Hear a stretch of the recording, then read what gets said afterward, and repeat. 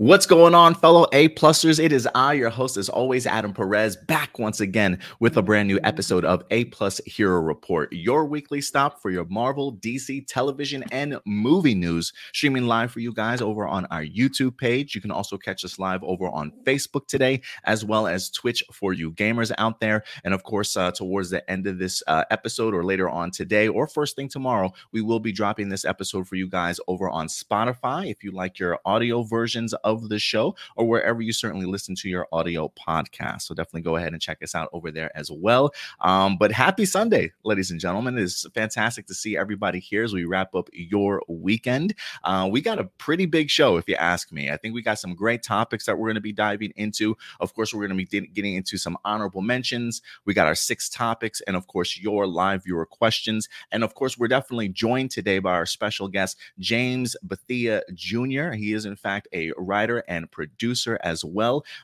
So it's going to be really fantastic to kind of get his perspective on really all the strikes that are certainly happening right now, with the SAG-AFTRA strike that just happened this week, along with the WGA strike, and then a couple other topics that we're going to be diving into today as well. So it should be pretty fun. But in the meantime, we do have our round table of nerds here. Good old Indy Uchiha, as well as Stuart Branscombe joining us. What's going on, fellas? How's everybody doing today, man? It's early. It's early. What time is it where you're at, man? It's noon. You just wake up like 5 minutes ago? Yes. He's like, I just threw on my pajamas. You're probably still in your boxers over there. It's okay. What about you, Stuart? How you doing, man? Oh, I think you're muted. There we go. Yeah, I'm doing really good. Real busy week at work, but this is like the perfect way to end that week. The perfect way to start my weekend, basically. Sundays and Mondays are my weekend, so this is always like the perfect way to start that weekend. So, and especially excited that we have a writer here for today to talk about the strike going on, getting that whole another perspective. So it's gonna be a good show. Yeah, I mean, we've been following it over the past several weeks or months since it happened back in May for the writers, and we've been trying to see how all the, everything was going to fall when you had the directors, I think, trying to come up to an agreement, and then we were expecting the actors guild to go ahead and come up with some sort of agreement as well. And now you see the state of Hollywood right now. It's kind of been upheaval a little bit. So it should be interesting to see how everything goes in the next couple of weeks, months, towards the end of the year when it comes to these strikes. But considering the fact that we have been talking about it the past couple of months, I was just like, it's about time that we actually bring somebody in that knows a little bit more about it than we certainly do. So should certainly be a fun episode. Let's get some shout outs here to some people that are in the live chat today. We got Enrique Perez certainly in the house. What's up, Enrique? He says San Diego Comic-Con is just days away, and also Deadpool 3 had to stop production because of the writer's strike, and they might move production to another location. Plus saw the Blue Beetle trailer. Yeah, we'll definitely be getting into all of that for you today, Enrique. We also got Datila in the house as well. And of course, listen, guys, if you're in the live chat, if you're watching us live, wherever you're watching it from, hit that like button. It definitely does go certainly a long way. If you want to share these videos, definitely please go ahead and do so. We only continue to grow because of you guys. So thank you very much for you guys continuing to come through each and every week. But guys, let's get into some honorable mentions, shall we? Let's go ahead and kick off this show today, man. Do you guys have any honorable mentions you guys want to bring up first at all? In fact, I should probably get my honorable mentions ready too. What you guys got? Come to be last because I got to get a photo for this one. You got anything over there, Indy? Nothing other than honestly trying to get the people, letting you guys know Bleach and Jujutsu Kaisen is back. You guys need to check it out. Top tier anime. Come check it out. Reviews be coming up weekly.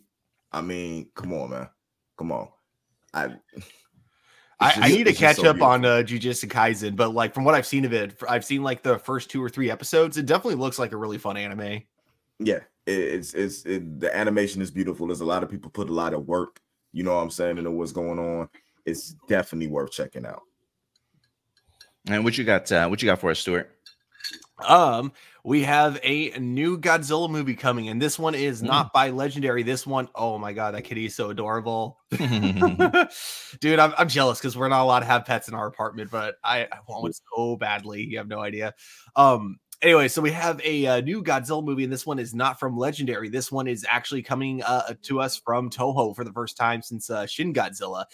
But from what I understand, this one is actually meant to launch a franchise, so it's not going to be like Okay. and done. This is going to be like basically a reboot to a new Godzilla universe. But the title is weird. It's called Godzilla -1. They released a teaser for it. Very similar in a lot of ways to Shin Godzilla, in the sense that it looks like they're really focusing more on the civilian side of things. And so Godzilla looks huge because of this, because we're focusing from the civilian perspective. We're not necessarily focusing it on like kind of the bigger camera angles that make kind of Godzilla look smaller in some other movies. But that's only from like the 30-second teaser that we got. But it looks really cool. It's interesting that now even Japan is starting to go with the CG route for Godzilla. So it seems like the days of people in rubber suits are officially gone. I got you. And not going with that tokusatsu model so much anymore, huh? Yeah. I will say I was a big fan of Shin Godzilla. I really enjoyed what they were doing with that. But I am interested to seeing what this Godzilla -1 is going to be all about. I wasn't sure if it was like a continuation, like a sequel from Shin Godzilla, but this is like another reboot, if you will, right? Is that what you're saying, Stuart? Yeah, so no connections to Shin Godzilla whatsoever. It's all going to be in its own world. It might so like what Godzilla movies tend to do a lot is whenever they reboot the universe, it's always a sequel to the first one, but ignoring everything else in between. So I feel like there's a good chance we might get that with Godzilla -1. I get you. Yeah, I'm looking forward to it. I definitely did check out the trailer. If you guys haven't done so, I don't know if it's up on our Facebook page or not. I know the poster is, but I don't know if we've had the opportunity to post the trailer as of yet. So if anything, we'll try and get that up for you guys later on today. But definitely try and check it out on YouTube for yourself if you're a big Godzilla fan. A couple other honorable mentions I wanted to bring up as well. We did get some brand new photos for you guys this week, coming to us from our Facebook page here. Daryl Dixon, the upcoming The Walking Dead spinoff, is going to be here, I think, dropping this upcoming September. They did give us a teaser trailer sometime a couple weeks ago, but we're actually getting our opportunity to see Norman Reedus as Daryl Dixon, this time in France, as they wind up posting some brand new photos from the upcoming series this past week. How are you guys feeling about this? Is there any momentum for you guys? Are you hyped for this? I mean, The Walking Dead has been going on for years now. I don't even know if it's been a decade already. Maybe it has. But Daryl is still moving and grooving, guys, and he's going to be in France in this upcoming spinoff here. We also have the other spinoffs show Dead City.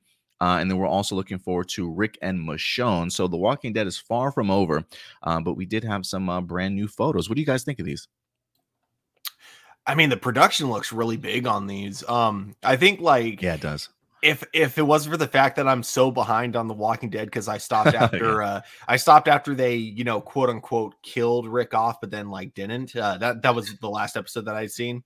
So if it was for the fact that I'm so behind on the show, I would probably be really intrigued by this. I also like that it looks like Daryl is meant to be kind of a mentor to some younger people, and given their age, it's kind of safe to say, and given how long we've been in the zombie apocalypse, it's safe to say that they're probably kids that have grown up thinking that this is a normal thing. So it's going to be kind of an interesting perspective to explore in the Walking Dead universe. What about you, Indy? How are you feeling about the photos that you've gotten so far? And are you hyped for this upcoming show at all? The photos that I got, no. I mean, I like them. The hype, I'm not really. I felt the same way about Dead City. It's something where I have to see where the writing is going, what they're going to do with it before I end up getting too excited, because I don't want to be let down, because The Walking Dead is something that I hold near and dear to my heart. You know what I'm saying? Walking Dead and Game of Thrones are two things that started around the same time, you know what I'm saying, that have been going and been a staple in pop culture, you know, since it started back with the comics and the books going into what we got now. So I'm just looking forward to seeing what they do with the character of Daryl, who was made specifically for the TV show to start off with. So there's no background lore, anything to really check into seeing where this is going to go. It's all new material, you know, and everything like that. It's really, we don't know how this character is going to end up. And out of all the characters on the show, he has had the most growth other than, you know, Negan. Like he's been through the most, had the most change, has been there since the beginning. So it's going to be interesting to see what happens with that. And people love Daryl. Does he still have like the biggest following out of majority of the cast? I know people used to love Daryl when Walking Dead started. I mean, to me, it's like Daryl, Michonne, and Rick neck and neck. When it comes to popularity of characters. The only characters more popular than the three of them is Glenn, and they killed him off. Yeah, so. Unfortunately. Yeah, we miss you, Glenn. We miss you. But yeah, no, I definitely see both sides. Like, you know, Stuart. Well, I should say Indy, you know, for me, I fell off of The Walking Dead also.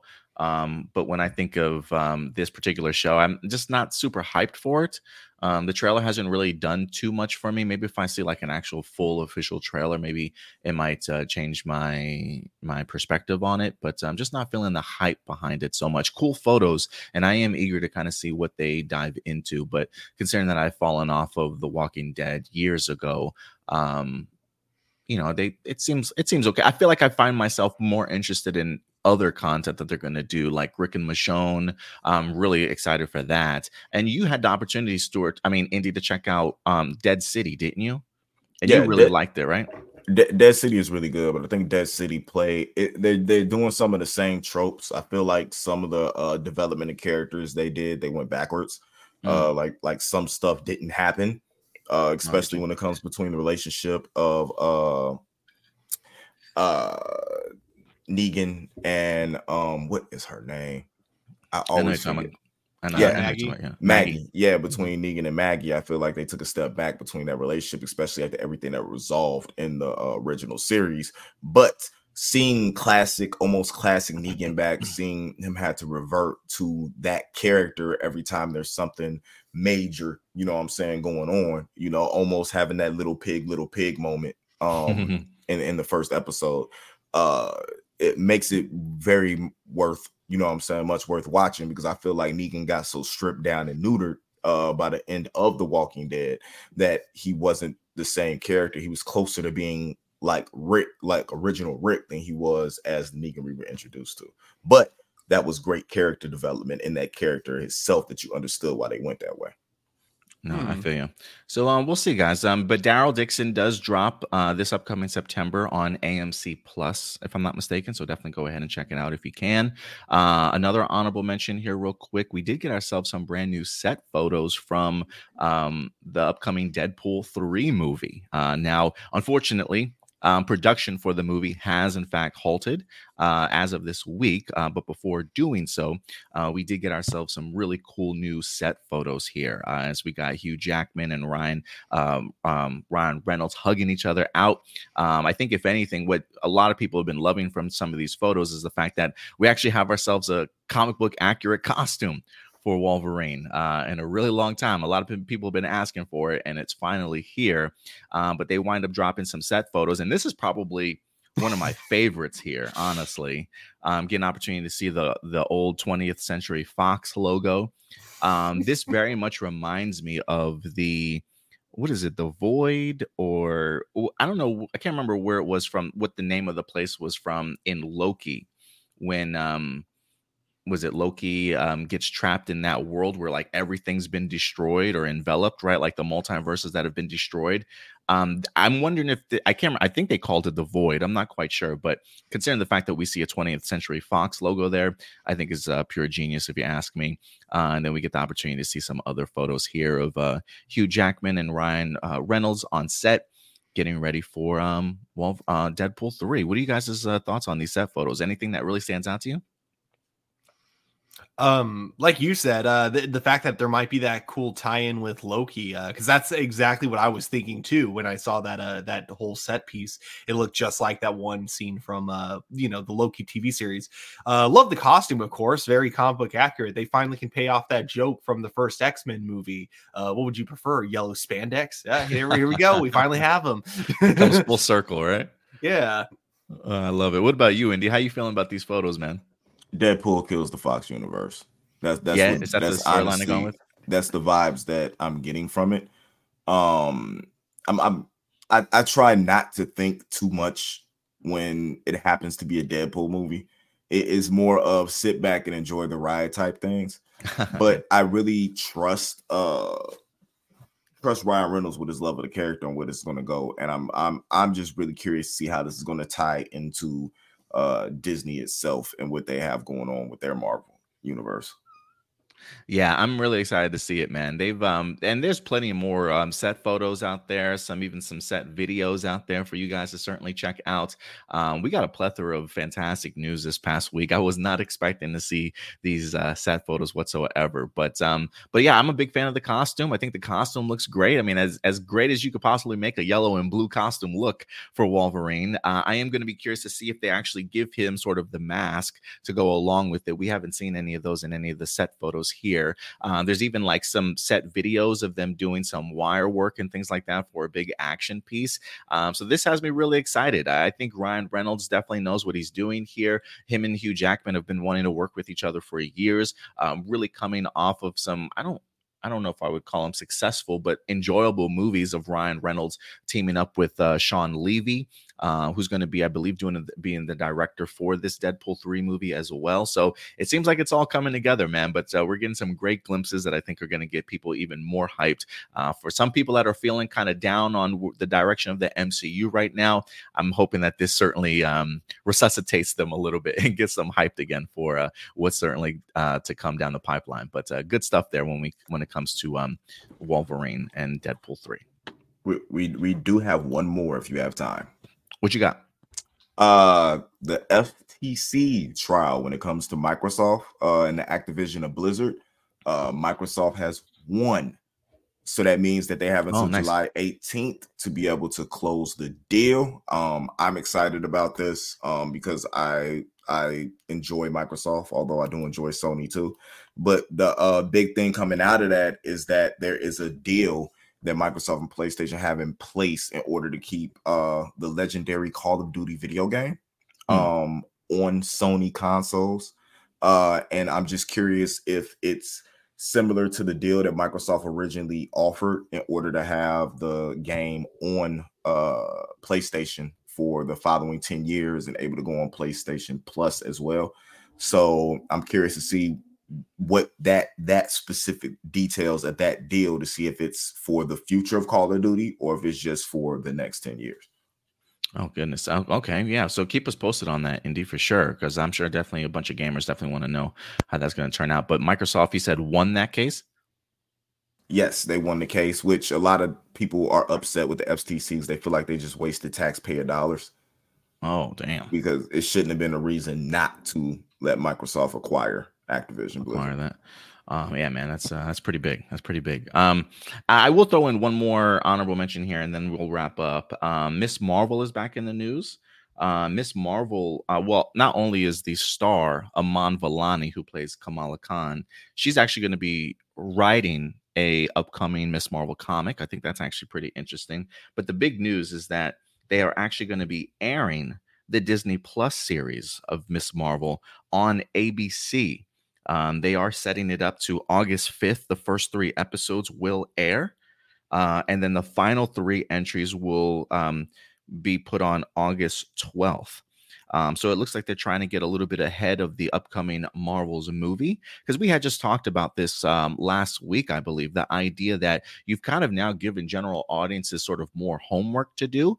And if you go into the Marvels and you don't have a Disney Plus account, or if you've never had the opportunity to even watch Miss Marvel or even WandaVision, you might be kind of confused going into the Marvels as to what's all transpired if you're not watching anything that's not movie related. So it looks as though Disney is in fact going to be releasing the Miss Marvel series again on ABC. So it's available for a wide range of audiences.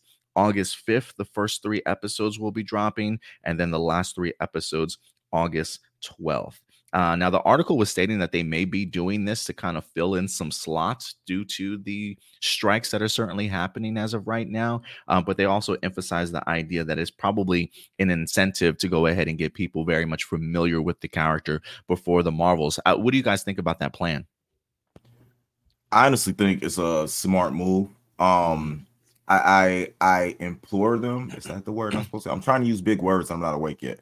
That I not only Miss Marvel, but I would really like them to do this with Loki as well, in order to get people. Because one of the things that I don't like that is coming out is the negativity about Disney content that comes out. When, like, I'm okay, you can have some negativity with the movies. I understand how some people feel, but the backlash that movies like Ant-Man and other things are catching, they really shouldn't be catching that backlash because they're actually well, written and produced movies.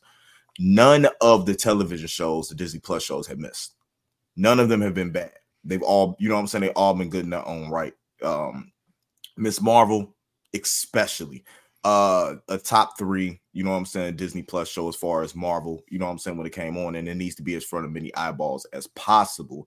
And the fact that it is such a big show to tie into what's going on in the future of the MCU, you want to make sure that people are up to date on what's going on, even though they're going against everything that they told us when they told us that we wouldn't have had to watch these shows in order to follow along what's going to go with the MCU.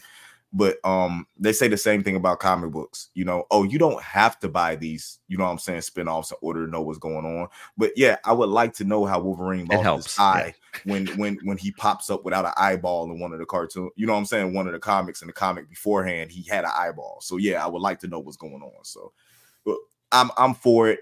This young lady deserves to have as much fanfare as possible. I feel like she should have Jenna Ortega level, fanfare. But she doesn't have that because she hasn't been able to be in front of as many eyes, as possible as Jenna Ortega has. What do you think about it, Stuart? You think it's a good move? Yeah, I think it's a very smart move on Disney's part. And, even if you have Disney Plus, it's still a good way to remind people, hey, this movie's coming out. Here's a show that you may want to catch up with before watching that movie. It's something I think they really should have done with WandaVision and Doctor Strange Multiverse of Madness, because I feel like that's another movie. If you go into not watching WandaVision, you're going to be like, okay, what happened with Wanda in between movies? Because I'm a bit lost here. Yeah, no, I totally agree. I think this is a brilliant move on their part. I really hope it is rather successful, and I hope they get a ton of views on ABC for this because, I think Iman Vellani is going to definitely be a star, and I think she's definitely going to showcase that even further when it comes to the Marvels. And so, really, there's a lot of backstory for this character before heading into that big movie. So I do think that this is a brilliant move on their part. So we'll see how it comes along. But guys, again, August 5th. August 12th, Miss Marvel. If you don't have Disney Plus or if you're not sharing accounts with anybody, you want to check it out, definitely go ahead and certainly do so before the movie drops. But other than that, guys, that will do it for our honorable mention segment. Listen, if you guys have not had the opportunity to go ahead and submit your live viewer questions over, feel free to go ahead and submit them over if you'd like to. I do believe if you go over to our YouTube page, click on that community tab, there is in fact a live viewer question post for you guys. So you can go ahead and submit your question over, and then we'll get to it towards the end of the episode. And whatever we don't get the opportunity to talk about live with you guys, we'll go ahead and put in its own separate video later on in the week. So feel free to go ahead and submit your live viewer questions down below. So fellas, are you guys ready to get into our main topics for the day? Hell yes. All right, let's do this. And I'll also go ahead and introduce our brand new special guest as well. Guys, listen, Hollywood is on strike right now. There is a lot that is certainly going on. Unfortunately, you've got the WGA currently on strike. And this week, the SAG-AFTRA also went on strike as well. Fran Drescher, along with the rest of, well, maybe not the rest, but the rest of the crew there wind up giving a very impassioned press conference this week, letting everybody know exactly why they're certainly going on strike and really what they're certainly fighting for. before. And so this week, guys, I really wanted to go ahead and dive into this a little bit to really showcase just everything that's certainly happening for you guys. And instead of coming from our mouths, we decided to go ahead and bring in a special guest that I'm very happy to go ahead and introduce to you. His name is James Bethea Jr. He is, in fact, a writer as well as a producer. He does come from Harlem, New York City, if I'm not mistaken, along with, I believe, the time he also went to Bronx High School of Science. Later in his career, he eventually went ahead and created a Nickelodeon show that I used to love watching as a kid called Nick Arcade. It was very, I always thought it was something that was certainly ahead of its time. Definitely sucked me in, to certainly say the least. I don't know if you guys ever remember this logo whatsoever, but this was like my childhood. But he was definitely one of the co-creators for that particular show. He also went on to become head of programming, I believe, for another channel you guys might have been familiar with in the time, UPN, that carried a ton of hit shows at the time, Star Trek Voyager, Moesha, just to certainly name a few. And he was executive in charge for a lot of those shows. He is also a member of WGA. He is also a member of SAG. He has also at a time been an executive for the AMPTP. And he has also had a couple of run-ins with Iron Man himself, as he has in fact been in the first Iron Man as well as the second Iron Man movie as well. So I guess if there is one question I probably have to ask him when he comes in is, did you know Rhodey was a Skrull? That's probably one of the questions I would have to ask him at this point in time. But ladies and gentlemen, introducing James Bethea. Hey, hey guys. Hey, how's it going? Great, man. Great. Thanks for having me. It's fantastic, Jimmy. I'm going to call you Jimmy if that's okay. Sure. Anybody else, feel free to call him James, Mr. Bethea, however you want to refer to him as. But it's so good to have you here, man. Look, I love you, Jimmy. You're my cousin. Can I give a quick story real quick? Of course. I have a core memory in my life, and I'm kind of curious if you remember this also. But I remember as a young kid, I don't remember how old I was, but I remember, I can't remember if I came over to your apartment one day, if you were watching me, maybe my mom had to work or I was just hanging out with you. I can't remember. Yeah. But you had a bookshelf of like comic books. And they were like hardcover essential issues of like Avengers, Fantastic Four. And I got to tell you, Jimmy, if there was anybody that helped initiate this love for comic books and my nerddom, you were definitely one of those proponents, man. You and my uncle, Danny, were so like fundamental in regards to me being one of the aspects of who I am today. But I just remember coming over to your apartment, opening them up, and just being so fascinated and thrown into that world of comic books. So I just want to say thank you, Jimmy, for that, for sure. Wow. Well, I appreciate that, man. I appreciate hearing that, especially with the way things have turned out for you. That really touches my heart. So that's great. And my story is probably like your story. The same thing. When I was a kid, I stumbled onto somebody's comic book collection, and that was it. I was done, at that point. Yeah, no, absolutely. It just kind of sucks us all in for sure. Yeah. But so it's good to have you here, Jimmy. Listen, fellas, if you guys have any questions for Jimmy, feel free to certainly ask him anything that you'd like to. If anything, before we get into the WGA strike, I got to ask you, how did you guys come up with this concept for Nick Arcade? Because for me, the idea of virtual reality, putting people literally into the video games, having sort of face-offs, teams against teams when it comes to arcade games. How did that all kind of come to fruition for you guys? Yeah, that's a really good question. I guess it was a kind of organic idea, right? At the time I was producer at Nickelodeon, and they kind of opened the door to development to anyone within the company.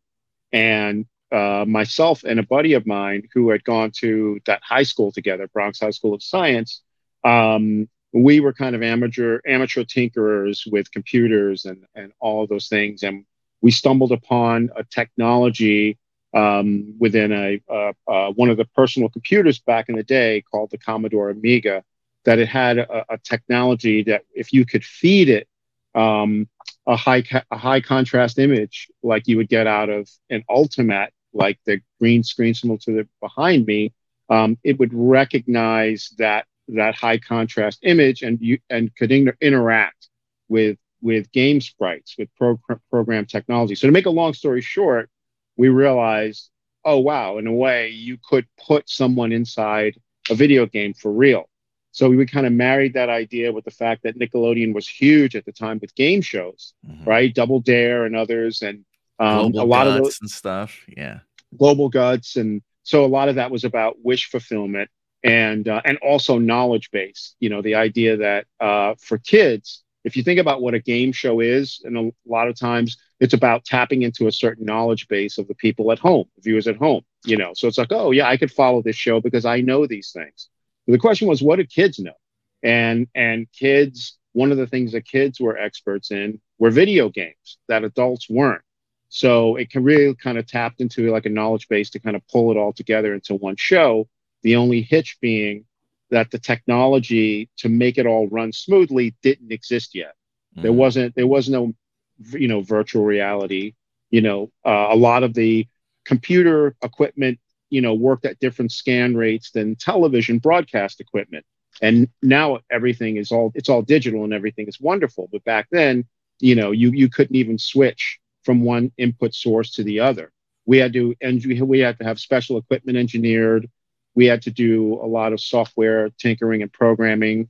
So at the end of the day, we just wanted to make a good show, and we hope that's how it turned out. But there was a ton going on backstage to pull it off. It sounds like a ton of work and the advancement in technology to kind of pull that off. Any thoughts of ever doing like a reboot for a more modern age? We've talked about it. I mean, the obvious thing is that video games only grew from there, right, and evolved to an amazing stage. So it seems kind of obvious on that level, but they've evolved in a lot of ways into things that are not necessarily TV friendly or family friendly. They've also become a lot more mature, a lot more adult, a lot more violent, and so forth. And so, so the question would become, you know, which audience would you make this reboot for? Would you make it for the modern audience, or would you make it for the nostalgic audience? So we're talking about it. You know, we're always talking about it. We'll see if anything happens, I'll let you know. Awesome, thank you, Jimmy. Appreciate that. And then I'm also kind of curious about something, just because, you know, so I follow a lot of gaming, or I used to follow a lot of gaming channels. And one of the biggest issues they would have every now and then, especially from companies like Nintendo, is constantly getting flagged for using footage from their games, you know, even though it would technically follow under fair use. So I'm kind of wondering, like with a full on, you know, TV production, did you have to deal with things like that from video game companies? Or what was that like? That was actually a huge part of what we did during pre-production. Was we kind of did this dog and pony show and met with all of the big game developers, hardware and software developers, presented the show, and we had to kind of lay down the law and say either everybody's in or nobody's in, and we don't do it, because you had certain companies, Nintendo versus Sega, etc., who wanted exclusivity. Oh, sure, we'll do it, but only our games, only our hardware. And it was a very tough negotiation, but ultimately they came around. And so we had access to everyone's, you know, games and everyone's, you know, there were no exclusivities. And they provided a lot of material to us, even unpublished games. It was great. Once we had that deal, we knew we had a show at that point. Awesome. How did that how would you say that opened the door for you to move on to something like UPN?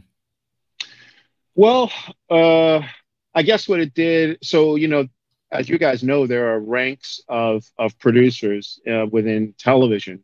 And what that made happen for myself is that I became a showrunner, right?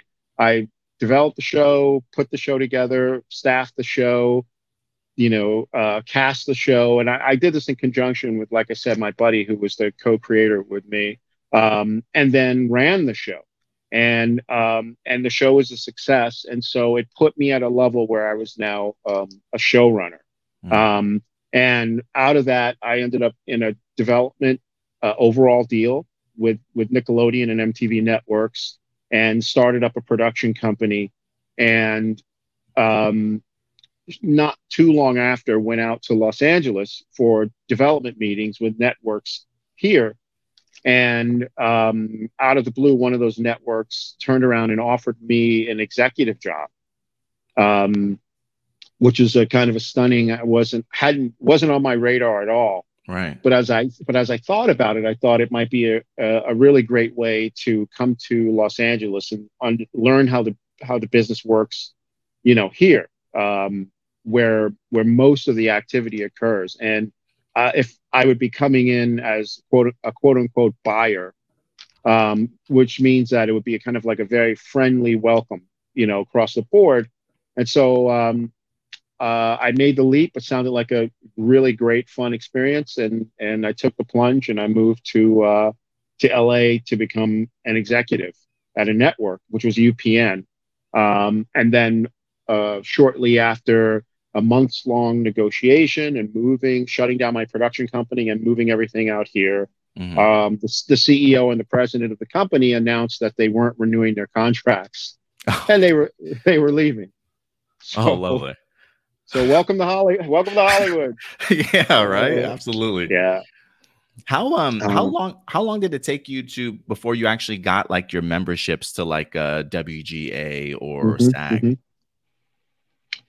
Those were the WGA. So I became a network. I was promoted a couple of times, and I ended up as head of what's called head of current programming for UPN. So that means, you have separate development departments that are bringing new shows into the network. And then you have a department that manages the production of everything in prime time. So I was head of that department. And after a while, the itch hit me to kind of get back onto the creative side as a showrunner. And so I ended up pitching an idea for a sitcom to UPN, to my own network, that they bought.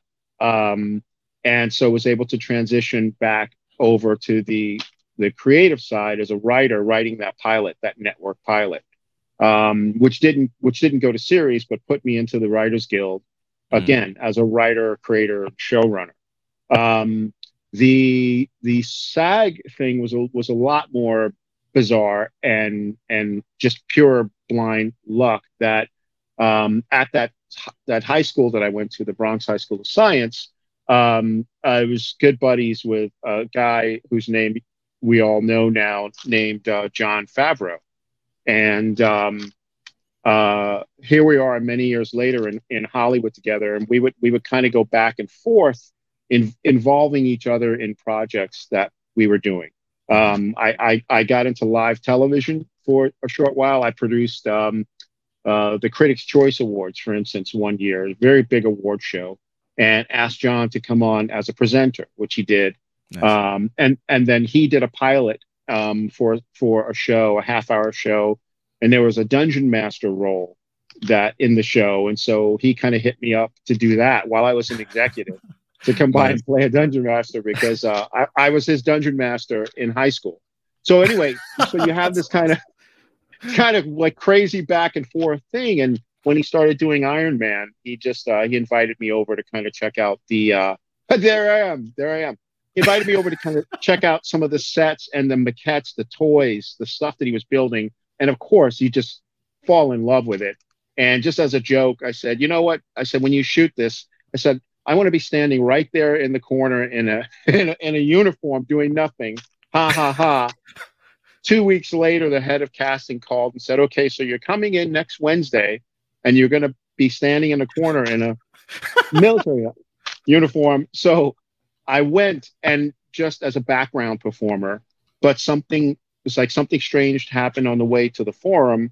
As we were filming the scene, there was like a jargon heavy component to a scene we were doing it was Terrence Howard's first day on the film. So he was getting up to speed. So that meant that everything else had to go perfectly so that he could just do take after take. But it wasn't working out that way because there were some lines preceding his that kept getting fumbled. And so John just said, "Hey, James, you know this jargon stuff, right? Backwards and forward. You know what we're trying to say here. Or would you mind doing it?" And before I knew it, I'm in the movie, in a speaking line with Terrence Howard, who I had just worked with previously at UPN because he was on a series that we had about a law firm. So it's just very, very bizarre, very surreal. I'm not, a trained actor or anything, but I gave it my best. And they liked me enough to bring me back for Iron Man 2. And that's how I ended up in SAG. Well, for the short amount of lines you had, I think you pulled them off perfectly, Jimmy.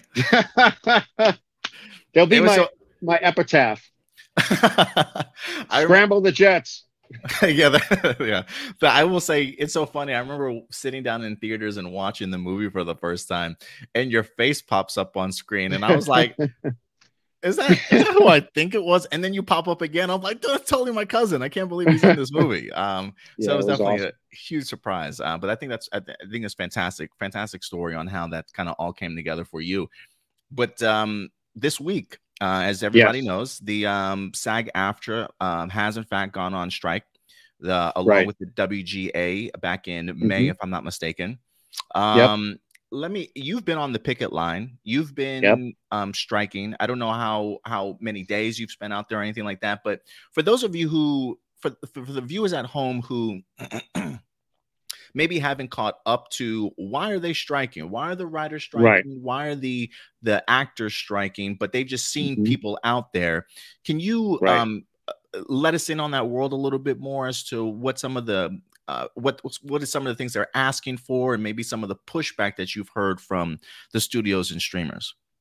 Okay, sure. I mean, I think it boils down to two really big things. One is money, and the other is technology. And every few years or so, these labor contracts come back again for renewal. They come up again, and you look at where things have been, and the writers and the actors decide, where do we want them to be going forward? Are we making progress, or are we falling behind? And I think this time around, we've fallen so far behind that it's obvious that something needs to change or something needs to happen. Because in prior circumstances, a lot of times they would negotiate, okay, well, we'll increase the money a little bit here. We'll do certain things, and everybody can live with it. But the gap has become very egregious between what writers are being paid, what actors are being paid. And I'm not talking about the superstars. I'm talking about the main group of working writers and actors, who are not gazillionaires, who make a good living and have a career. They are the ones who have kind of fallen behind because of some very specific changes that have happened in recent years. On the money side, particularly in television, it has to do with the advent of streaming services and the fact that there was no contract provision that stated that the residuals on streaming shows would be in line with what happened on linear or network television. So it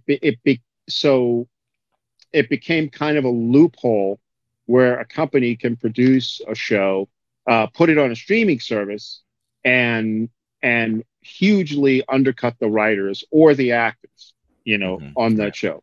So, for instance, my partner Rosemary, who's also a writer, I still get residuals for Iron Man and Iron Man 2 through SAG.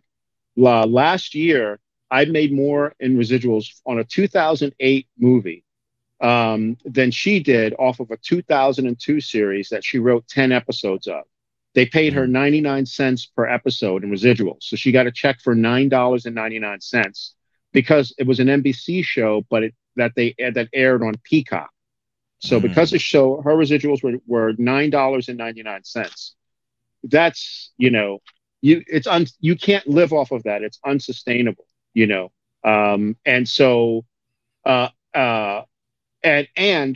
on the flip side, the studios and the companies find themselves in a quandary because they rushed into streaming without necessarily thinking it through for all of these companies. So they have this big expense, that they're sort of trying to make up for some of it off of the back of the talent, because it was an unfortunate business decision. So it like I said, that's what's happening on the money side, and then on the technology side, you have AI, which kind of threatens to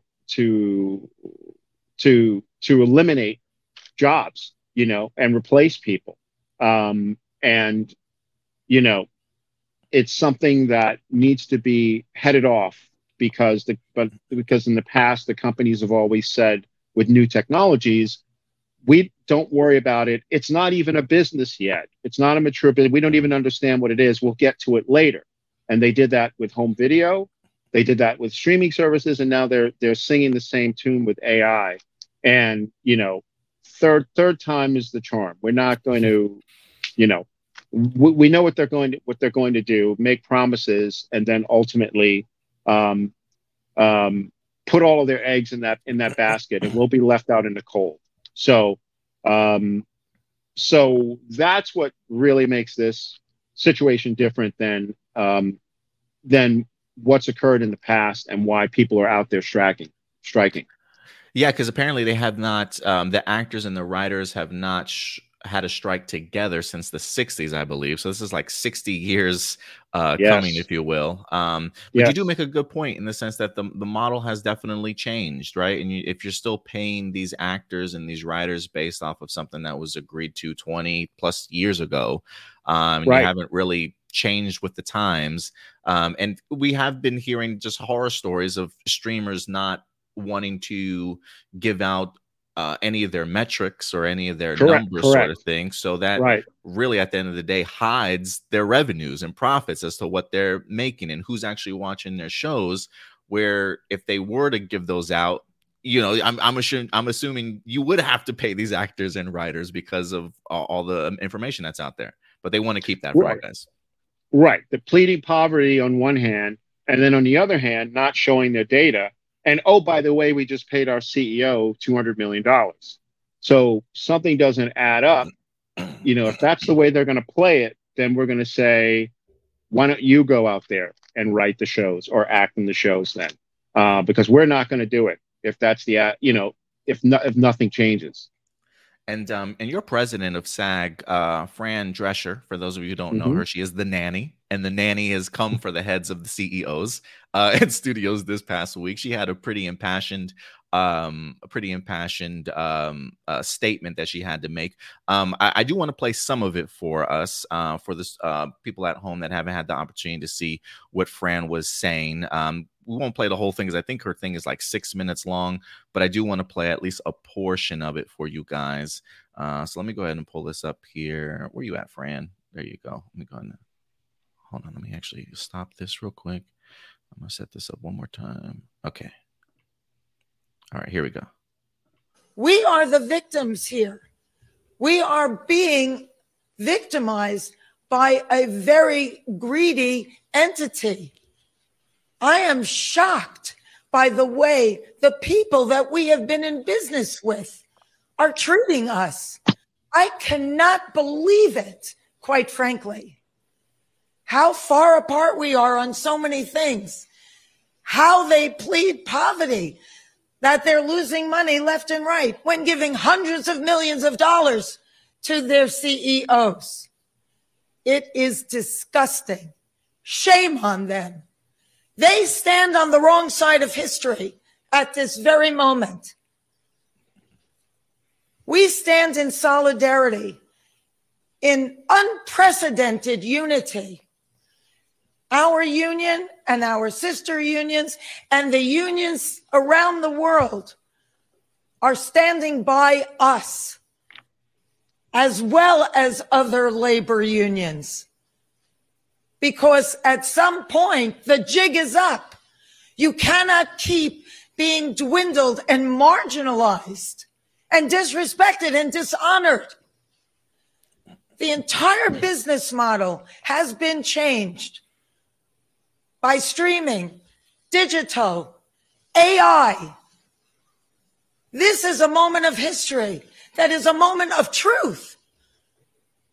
If we don't stand tall right now, we are all going to be in trouble. We are all going to be in jeopardy of being replaced by machines and big business. Who cares more about Wall Street than you and your family? Most of Americans don't have more than $500 in an emergency. This is a very big deal, and it weighed heavy on us. But at some point, you have to say, no, we're not going to take this anymore. You people are crazy.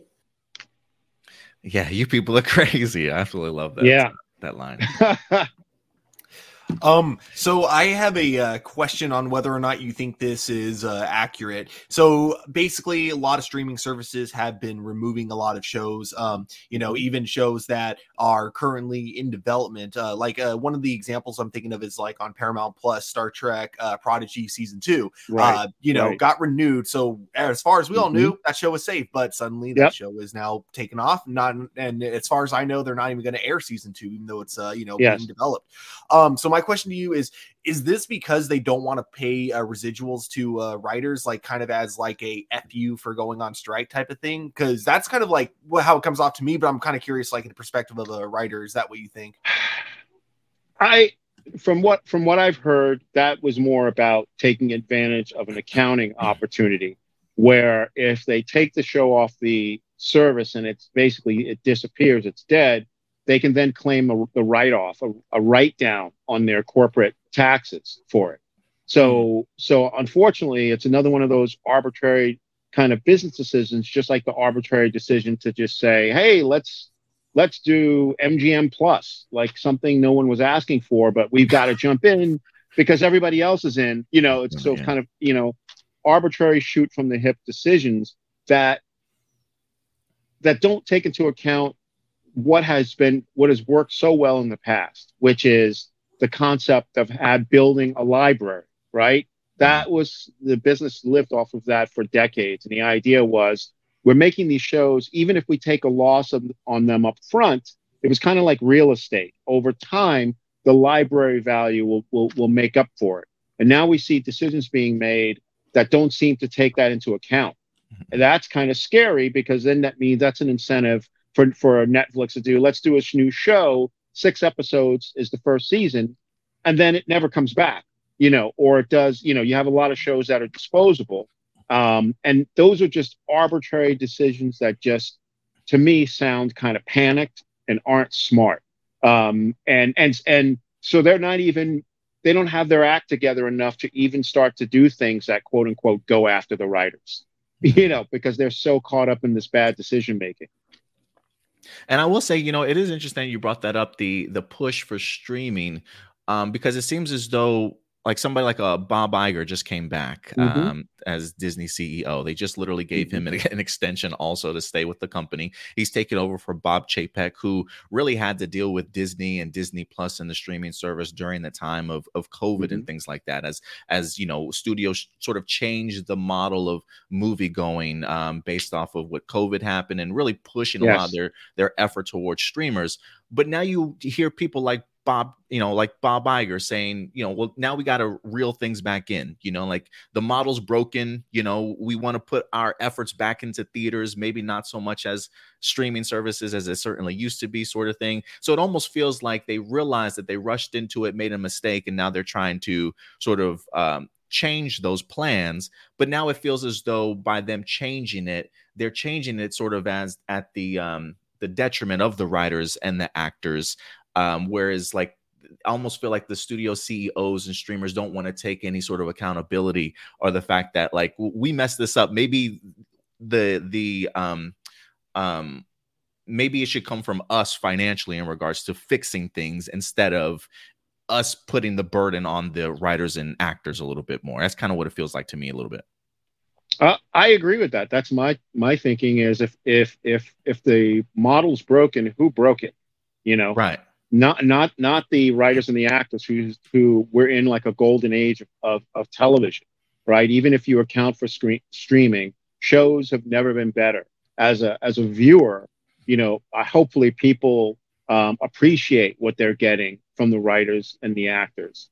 Those like I said, those business decisions. I find it ironic that statements like that are made, and yet what we're going to see in the next few weeks, when all of these companies have to report their most recent quarter of earnings, we're going to see all the optimism from them, right, in terms of their revenues and everything that they made. And I'm not talking about profits, because anybody can make profits look bad so that you, for instance, can't pay someone what you owe them. I'm talking about revenues and the overall health of these companies. They're massive conglomerates that, again, have enough money to pay a Bob Iger, for instance, 30 million a year or whatever he's making. Maybe put a little bit of that money towards making up for your whatever reconfiguring that you have to do. You know, what I hope is what the strike is going to do is make it visceral and real for a lot of these people, because they appear to be living in bubbles, right? And you've got to pierce that bubble, you know, for them to go, okay, now we get it. You know, that's what we're doing. We're piercing the bubble. And speaking of people living inside of a bubble, I do want to bring up this quote from Bob Iger. This was, I believe he sat down with Variety. It says Disney CEO Bob Iger says writers and actors are not being realistic with strikes. It's very disturbing to me. And look, I used to love Bob Iger. I absolutely did. I mean, he always felt like he used to come out and say all the right things. He used to be so supportive of his actors and his directors and stuff. And I used to be like, that is a CEO everybody deserves. Bob is always going to have your back. So now getting an opportunity to kind of see Bob Iger come out and say these things, it's, you know, definitely gives you a different perspective of the people on top a little bit. And he it says during an appearance on on NBC's Squawk Box on Thursday morning, Bob Iger said that the writers and actors union going on strikes in Hollywood are not being realistic. He says, it's very disturbing to me. We've talked about the disruptive forces on this business and all the challenges we're facing. The recovery from COVID, which is ongoing. It's not completely back. This is the worst time in the world to add to that disruption, is what Iger says, talking about the strikes. I understand any labor organization's desire to work on behalf of its members to get most compensation and be compensated fairly based on the value that they deliver. We managed, as any industry, to negotiate a very good deal with the Directors Guild that reflects the value that the directors contribute to this great business. We wanted to do the same with the writers, and we'd like to do the same with the actors. There's a level of expectation that they have that is just not realistic. They are adding to the set of challenges that this business is already facing that is, quite frankly, very, very disruptive, is what he says. And he says it will have a very damaging effect on the whole business. And unfortunately, there's a huge collateral damage in this industry to people who are supportive services. And I could go on and on. It will affect the economy of different regions, even because of the sheer size of the business. It's a shame. It's a real shame, is what Iger says, as he tries to deflect what's going on to putting blame on the writers and directors there a little bit. And Stuart, you have a clip, I believe, from Sean Gunn that responded to Bob. Do you want to play that one real quick? Yep. I think that when Bob Iger talks about what a shame it is, he needs to remember that in 1980, CEOs like him made 30 times what their lowest worker was making. Now Bob Iger makes 400 times what his lowest worker is. And I think that's a shame, Bob. And maybe you should take a look in the mirror and ask yourself, why is that? And not only why is that, is it okay? Is it morally okay? Is it ethically okay that you make that much more than your lowest worker? And if so, why? Why is that okay? If your response is that that's just the way business is done now, that's just the way corporations work now, well, that sucks, and that makes you a shit person if that's your answer. So you should come up with a better answer than that. Yeah. Sean Gunn right there. It's just, dishing out heat. And trust me, I've heard a bunch of actors and writers dishing out heat on not only Bob Iger, but the streaming service CEOs. What do you think about that, Jimmy? I couldn't agree more. So it's unrealistic to ask to make a working wage, but it's not unrealistic to fly on a corporate private jet to a Sun Valley conference, on your way to making $30+ million. Like that's not unrealistic. That is, I'm saddened because I was also a big admirer of Bob Iger. He started as a TV executive. He was president of ABC.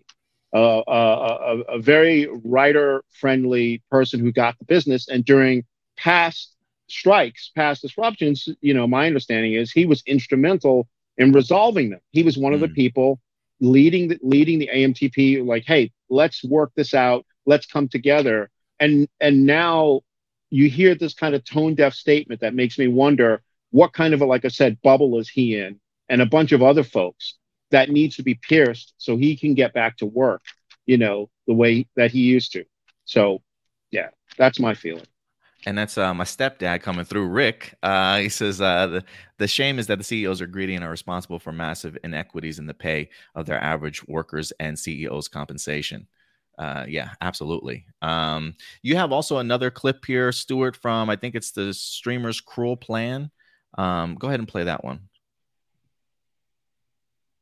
So yesterday, some studio executives told the press that they were planning on waiting out the Writers Guild until October, when writers will lose our apartments and homes and become homeless, and then be forced to come back to the table and take a bad deal. Now, first of all, I cannot believe that they said this. They took the mask off. They told on themselves bigger than anyone I have ever seen. But also, they are dead fucking wrong, because writers are in this for the long haul. We have a strike fund that we use to support other writers who are on hard times. We are raising money for crew members and other people affected by the strike. And most importantly, we know that if we do not get a fair deal, we will not have jobs to go back to. So we are not going to leave this picket line. We are going to keep withholding our labor until the companies come back to the table and make a fair deal. And they're going to do that. You know why? Because they need us. Every dollar they make begins with us. So they are not starving us out. We are starving them out. And until they come back to the table, there will be no writing. I gotta admit, when I saw that online, the first, so like before the response that Adam just did, I thought that was a joke. I'm like, there's no way a CEO actually said that. I was like, I couldn't believe that was real. Yeah, it's definitely a shame for sure. Like, it definitely blew me away but I guess, look, there's a part of me that wants, like, I've never been in negotiations like that before, Jimmy. But as somebody that has been a part of AMPTP, I guess the question I would have is that sort of a normal expectation that some studio CEOs may have, or like, is that something you've heard of before in the past, or is this even above and beyond what it takes when it comes to something like a negotiations and how you treat the other side? It was ridiculous, stupid, boneheaded, insulting. And I actually heard that there was an hour-long screaming match within the AMPTP over that somebody went to the press and made that kind of a statement. In my experience, most of the creative executives in Hollywood are fans of writers. Those are their collaborative partners. If a show goes on the air that I've shepherded as an executive and it's a success, a hit, that helps my career. We're protective of the writers in that community and appreciative. But then you have other aspects of that side of the business, such as the business affairs departments, where you might find some people who are cutthroat and one step removed from evil. And all I could say about somebody making that statement was, I've been out there 4 hours a day for dozens and dozens of days in the heat, doing this march. It just made everybody there pissed off and more dug in. Like, we're not going to stop. Do you think you're going to take our homes? That was one of the most insulting things I've ever heard in my life. And I think strategically dumb for them. because in the end, they're going to pay more for that statement. I totally agree, because I do feel like since that statement, since Fran Drescher's press conference, I feel like there's just been an abundance of energy. Right. The WGA have been on strike since May. They definitely had their energy. It feels like maybe it's kind of waned a little bit, but now that we have an additional strike and these statements continuing to come out, it definitely feels like these strikes have definitely been revitalized.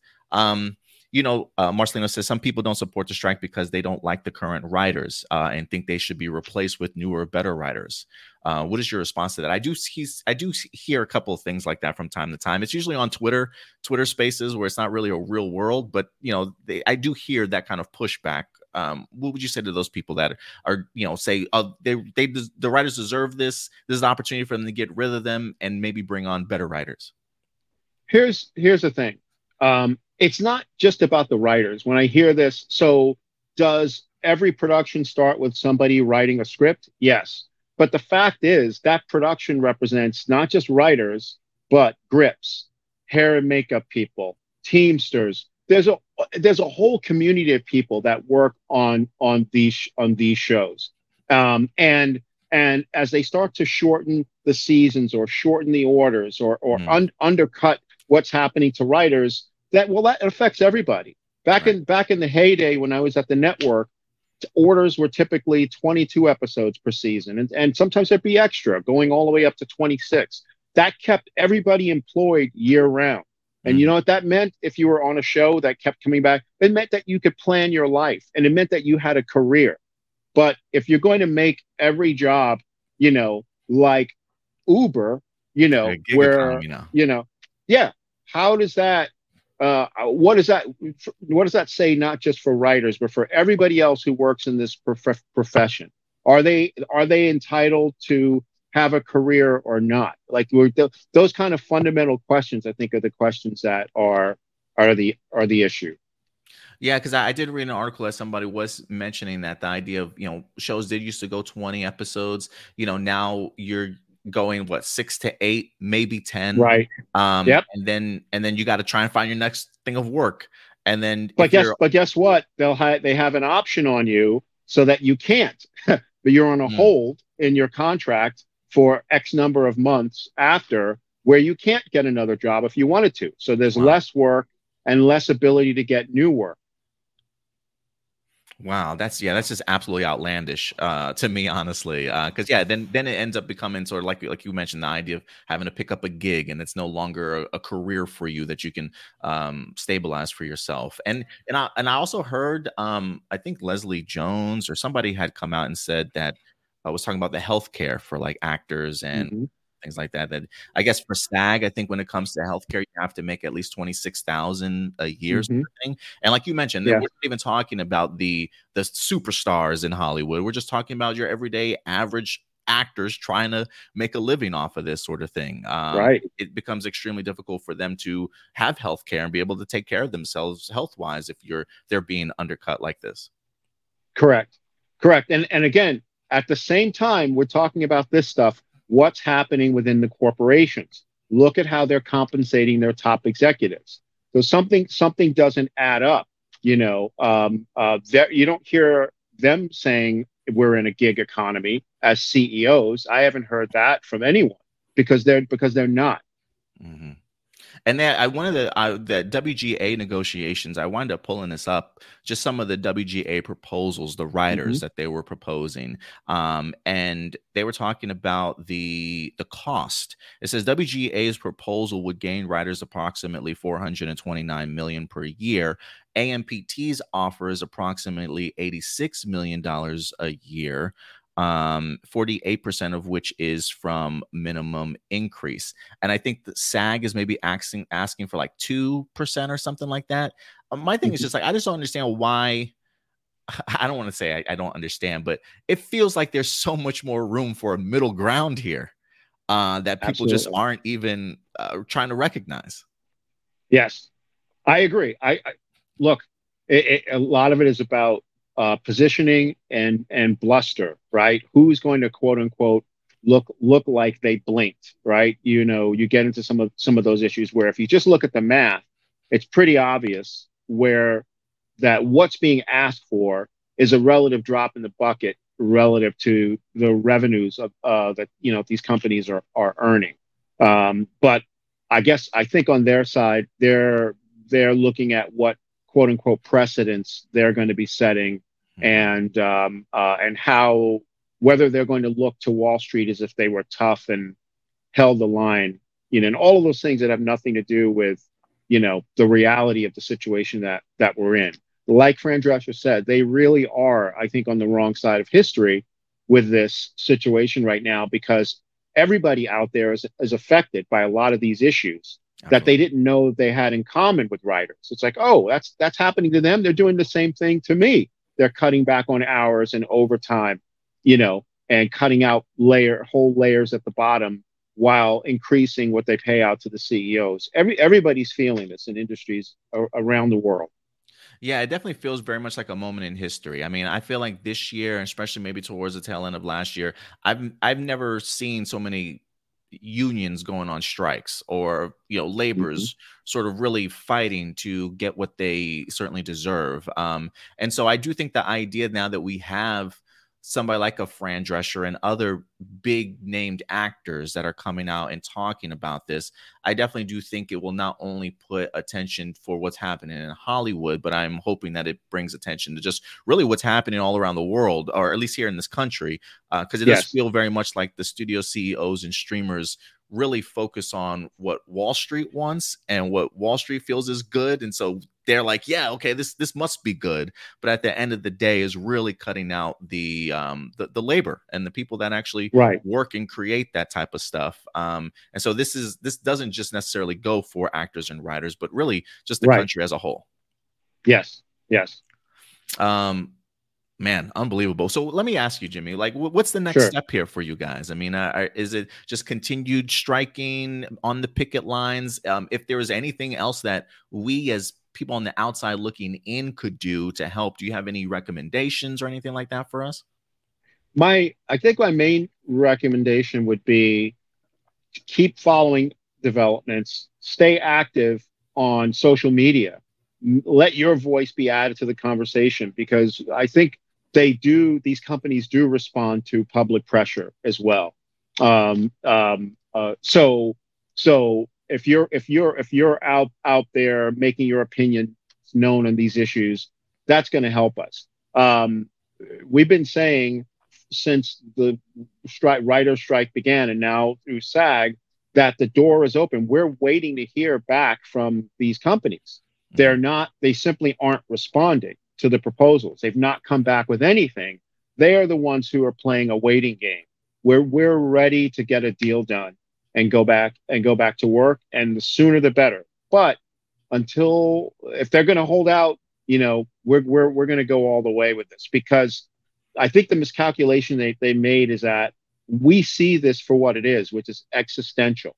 If we're going out anyway, then we're prepared to go all the way, until we get there. We're not going to stop, because we've already been pushed out beyond that point, where things are tough. And I think that's the miscalculation that a lot of these companies made, that they didn't see the damage that they had already done. Should films not be supported during this time? Frankie's asking. You mean by going to see films that are already made? That's a tough choice. I mean, we're not trying to make enemies of the people that support us, of the fans. So I would say, if you're a fan of something, this is about us and what we need to do. So we can't go out and promote that film that you want to go see. That's on us. But by all means, if you're a fan of something, then continue to support that thing. I would say. And then one other question that I have for you, and this comes up for both actors and writers, the issue of AI. Writers worry that AI might start writing scripts. We've already heard from the press conference from SAG that one of the proposals, I think, from AMPT was the idea of paying your extras like 1 day of work and then scanning you in this system and being able to use your likeness for like perpetuity and things like that. And I'm sure it's probably didn't happen with just the writers. I mean, with just the extras, you know, I'm sure that there are other actors out there that have been kind of scanned. Do you know what the proposal is from the actor's side or the writer's side on how AI should be treated? And do you have any particular views on what AI could do harm or maybe benefit to a certain extent for actors and writers?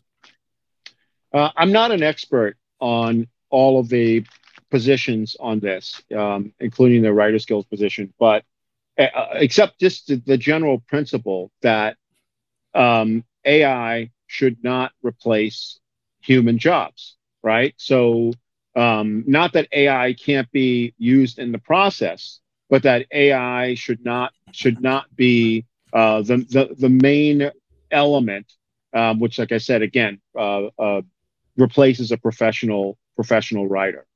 And that, I think, like I said, is a very basic principle that could apply not just in our industry, but across the board. Just because technology makes something possible doesn't mean that you should do it or that it should work in an unfettered way, right? You know, we can make the same argument for bus drivers or truck drivers. You know, again, I think and I hope that through what we're going through, that we can establish that precedent in a labor contract that other groups of labor across the country can point to and say, yes, that principle, we're going to work from that principle. We've got to get a handle on this now, or it's over for many people in many professions, including CEOs. Yeah, watch out, Bob. They might be coming for your job soon one day. Yeah, exactly. Hey, my mom's coming through. What's up, Mom? She says, man, these executives just need to take care of the people who actually put them in the positions to be an executive. Again, forgetting who actually made you a CEO. Rise makes enough money to share the wealth and people who are helping you make the money with their talents. And that's one of the things I always kind of boggled my mind, is like, I don't remember you guys creating anything or actually putting pen to paper, right? Like, but yet you take all the rewards that come with all the great creativity that writers and actors are certainly putting out. And then the CEOs wind up benefiting off of it the most. So yeah, definitely a huge wealth gap that's definitely happening here. So Stuart, any other clips you had that you want to throw up? One last clip? I got I got one more clip, but before I play it, I just so something just occurred to me, because you mentioned AIs, you know, possibly taking over CEO jobs, and it just kind of occurred to me, the job of a CEO is to kind of, you know, make decisions based on, you know, audiences, based on what they think audiences want to see and things like that. And I feel like that's something an AI can actually do almost better than a person, because they're able to look through all the numbers like on the internet. So if CEOs aren't careful, people are gonna catch on to this. People are gonna realize, hey, we don't need CEOs, but you know what we do need? I can tell the difference between something written by an AI and something written by a person. And I'm sure most people can. So writing cannot be replaced by AIs, but executives kind of can when you think about it. Yes. Hey, you're being unrealistic now. Don't go down that unrealistic and shameful road, you know. Last clip. Oh, sorry. No, go ahead, Stuart. Go ahead. My bad. I was going to say an AI would have put out Batgirl. I mean, might be right. Probably. Might be right. Probably. Let's test it. Let's find out. Yeah. Let's ask it. So this last clip comes from Ron Perlman, and keep in mind there are a few Hollywood actors out there that I would say are badass, but they're like Hollywood badass. So if like any one of them threatened me, I'd be like, yeah, whatever. I'm not taking that seriously. Ron Perlman's one of the few exceptions to that. He's one where it's like, if I heard him threaten me, I'd be like, okay, now I'm a little scared. The motherfucker who said we're going to keep this thing going until people start losing their houses and their apartments. Listen to me, motherfucker. There's a lot of ways to lose your house. Some of it is financial. Some of it is karma. And some of it is just figuring out who the said that. And we know who said that. And where he lives. There's a lot of ways to lose your house. You wish that on people. You wish that families starve while you're making $27 million a year for creating nothing. Be careful, motherfucker. Be really careful. Because that's the kind of that stirs up. Peace out. Fucking Ron Perlman, man.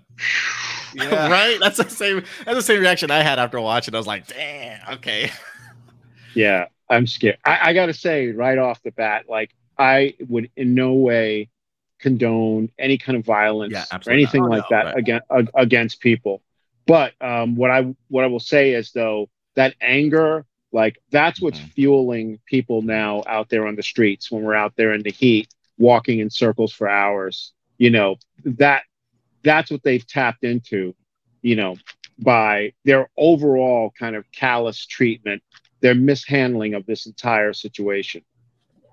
Yeah, I totally agree with you, Jimmy. Absolutely. Any last questions from Indy or Stuart before we go ahead and wrap up? No, I do have a statement though that I want to make. As being a podcaster and a reviewer, a lot of my success and income comes from what writers and actors, you know what I'm saying, produce and what they put on screen. So I stand against a lot of the podcasters that are talking about actors and writers are being too greedy. You know what I'm saying? That they're not as important as they are. When the funny thing is, your channel wouldn't have the views that they have if you weren't talking about the properties and the content that these writers and these actors, you know, created. I don't understand these CEOs. Well, let me not say that. I understand these CEOs. This has been happening forever. You know, make as much money you can off the least amount of effort that, you know what I'm saying, you could possibly put into it. The question that was asked about get better writers. Maybe writers will write better if they were properly compensated, and they're giving you what you deserve to get from how they're being paid because they know they're worth more money. This is something that could be easily solved, especially with the money that's made on the top end. It's just that people are greedy. America has been greedy forever, and it's not going to stop. What will stop is people being screwed over in the end, because what they're asking for is a fair deal. They're not asking for the world. They're asking for what they need in order to be able to survive and create this content, because it's costing them money, it's costing them time to do, and they're not being well compensated back. And it's just crazy in how many aspects, not just with writers and actors, how many aspects in life that this is actually happening when CEOs are just destroying the middleman or the low end of the totem pole that is providing the content for them. Oh, I totally agree with you, Indy. And it's one of those things like they're not asking for much. They're not asking for the world, right?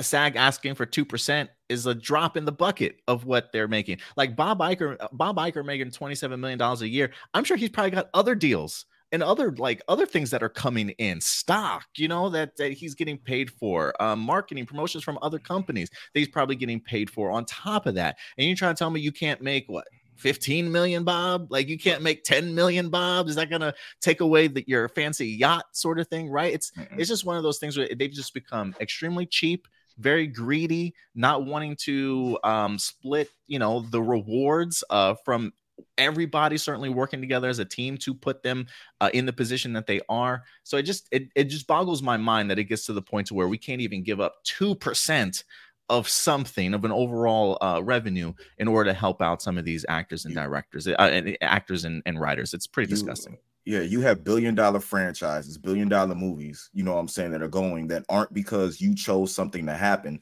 It's because actors enjoy the written word that they are acting out, that the writers took the time to write, that is inspired by content that was written by writers before that. So it's like, pay these people what they deserve, because you wouldn't be where you're at if they weren't putting in the work. If you don't have workers, what do you have? Because you're as easy as people say it is. Oh, I can make a superhero movie. I can make a sci-fi movie. No, you can't, because if you could, you would have did it, and you would have cut all them people out and kept them all the money yourself. Yeah, it's definitely a lot harder. People think it's easy to make a movie. It's certainly not, for sure. And I'm sure James can attest to that. Yeah, if I can add in something, because sometimes it helps also to think of examples that are just more simpler and obvious. If you look at, let's say, professional sports, I think the NBA players make something like 40-something% of the revenue from the NBA. And very few people begrudge them what they make, because it's obvious what they do. You watch them play and you know that the owners can't get out there on the court and do that. Mm-hmm. So it's so much more obvious when you look at like elite sports. But I think it's comparable to the entertainment field, which is essentially elite creativity, you know. And on those grounds, like you said, these folks, if they could suit up and go out there and do it themselves, they would, but they can't. But for whatever reasons, maybe just because it's just the personalities of writers and those types of creative people, which tend to be more standoffish, and we can kind of take it a little more, where you're not going to get that in professional sports, you know, from that mentality. They've just kind of taken advantage too much, but they've pushed these kind of sheepish people into the corner, and now you see the nanny come out swinging. You know, you see what's there inside of us that they're forcing out of us now, in this tough situation. And I never really followed Fran so much after the nanny, but I got to tell you, man, I'm a big supporter of hers now again. She definitely won me over with this. I love her passion behind it, and I definitely hope the writers and actors eventually do get what they certainly deserve, and hopefully these CEOs will eventually pay attention. But I think you're right. I think social pressures will definitely come into play. You got something else, Indy? I'm hoping, because of a question that Marcelino asked. He asked, how will the strike affect comic book writers and novelist writers? To me, I feel like it affects them in different ways and what's going on. One, because a lot of comic book writers are eating off of their content being developed into some type of mainstream, whether it's television or anything like that. That's the big boom right now. So it's going to affect their bottom line and what they're doing and what they're trying to write to. But what I want to see them do is just go ahead and get out there, you know what I'm saying, and strike with, you know what I'm saying, everybody else, because it's going to affect them too in the long run. And it's the solidarity of writers, because when you're down to it, I think Mark Bernardin said it the best on the Batman Beyond, you know what I'm saying, podcast with Kevin Smith. When it comes down to the bare bones, a writer is a writer. And we're all trying to achieve making our thing, you know what I'm saying, into something bigger. And if they're willing to screw over the writers who are writing for their movies or their television, you know what I'm saying, what are they going to do to comic book or novelist writers when they look at it? Because if they look at them at the bottom of the barrel, how do they look at us? Yeah, no, I totally feel you there, man. That's powerful stuff, man, overall. But Jimmy, thank you so much, man, for pay the writers, Holly Weird. Thanks, Tony, for certainly coming through. But Jimmy, thank you so much for joining us here today, man. It's been so insightful, very eye-opening. We'd love to have you back on the show to definitely pick your brains, not just on the strike, but hopefully other things in the future as well. But Stuart, Indy, any last questions or comments you want to make to Jimmy before he leaves? I just want to say I wish like all the writers, all the actors striking out there the best luck. I really look forward to seeing like what positive changes this is going to make. And I hope for the best, because I know that, yeah, there's definitely going to be some, you know, struggling actors and writers out there. So I just, you know, hopefully everyone just looks out for each other. And in the end, you know, hopefully the long run, in the end game, this is going to make just Hollywood like a better place, you know, for people who are actually like trying to make a living and be able to do what they love for a living, you know. Thank you very much, Stuart and Adam. You know, thank you guys for listening and all of your support. We really appreciate it. Yeah, of course, anytime, Jimmy. But thank you so much, guys. Thank you, everybody. Jimmy Bethea, ladies and gentlemen. All right, well, I'll talk with you later, Jimmy. Okay. All right, man. Take care. Thank you. Appreciate it. Have a good one. Or you too. All right, wonderful, guys. So if anything, wow, I'm so glad I was able to get my cousin on here, like, for sure. Let's thank him. Thank him properly for coming on, you know what I'm saying, and doing that, because I can tell you right now, it's an inspiration seeing somebody I'm gonna go there. It's an inspiration to see somebody who looks like me, you know what I'm saying, be in the rooms and be in the position, you know what I'm saying, that he has. Because normally when you look at that, you don't see people that look like us, Adam. You know what I'm saying? You see the Bob Igers and everybody else, you know what I'm saying, doing those types of things. So that just gives me inspiration that I'm on the right path, you know what I'm saying, to succeed in what I want to succeed in. You know, I will say this too. I going through Jimmy's Wikipedia page. I don't know if he's ever checked this out himself. On his Wikipedia page, it just says, as a former head of current programming for UPN, he was among the handful of African American writer. He is among a handful of African Americans to head a programming department at a broadcast network during that time. So very much making history at the same time. But Jimmy's been incredible, and I've honestly I've been so impressed with what he's been able to do that, like, for me, it's always been intimidating sometimes to kind of reach out to him, honestly, just because it's one of those things where it's like I'm trying to create something for myself also. And I know that he was certainly trying to do the same thing in his life. But sometimes, it's one of those things, especially as family, like you don't want to come across as the person that's like trying to get by on somebody else's work or name or something like that. You know what I mean? When in reality, it just comes from a love of what he's doing, the fact that he got me into this nerd type of stuff. But it's hard. It was definitely hard for a long period of time for me to kind of express that. But I'm so thankful for the opportunity that over the past couple of years, him and I have been more active, been more vocal, talking with each other, and really being open to doing stuff like this. So Jimmy, it's super appreciative for everything that you've done. So thank you so much for that. It was definitely very pleasurable to have him on here, man. And I hope you viewers at home certainly learned a little bit something here today as well. But all right, guys, I think that will do it for that main topic today. And if anything, you guys ready to move on to our next one? Yeah. Let's get to the I almost forgot what the next topic was. We were talking for so long.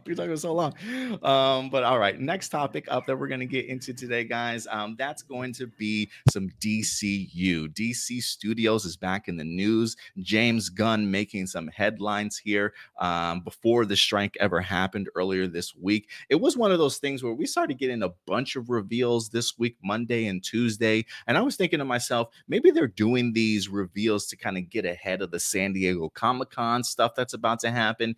Now I'm very much just looking at it as they just simply wanted to promote as much stuff as they possibly can before the strike winds up happening. But they did a fantastic job, because I think it was either Monday or Tuesday, we got ourselves a plethora of brand new casting announcements for the upcoming Superman Legacy movie. Now, we've already been introduced to David Corenswet, who's going to be our new Clark Kent, aka Superman. We also got introduced to Rachel Brosnahan, who's also going to be our brand new Lois Lane as well. But now, guys, our DCU is officially being populated with more superheroes. So let's go ahead and dive into this article. We got a couple of them for you guys today. This one, I think, is going to come from Vanity Fair, as they are, in fact, the ones that revealed Superman Legacy cast Isabella Merced, Edie Gathegi, and Nathan Fillion. This is an exclusive, as they are, in fact, set to portray the characters Hawkgirl, Mr. Terrific, and everybody's favorite Green Lantern, Guy Gardner here. It does say Superman Legacy movie will mark the live action rebirth of the DC universe. They've added 3 new actors to its cast, each of them playing a superhero with a long history in the comic books.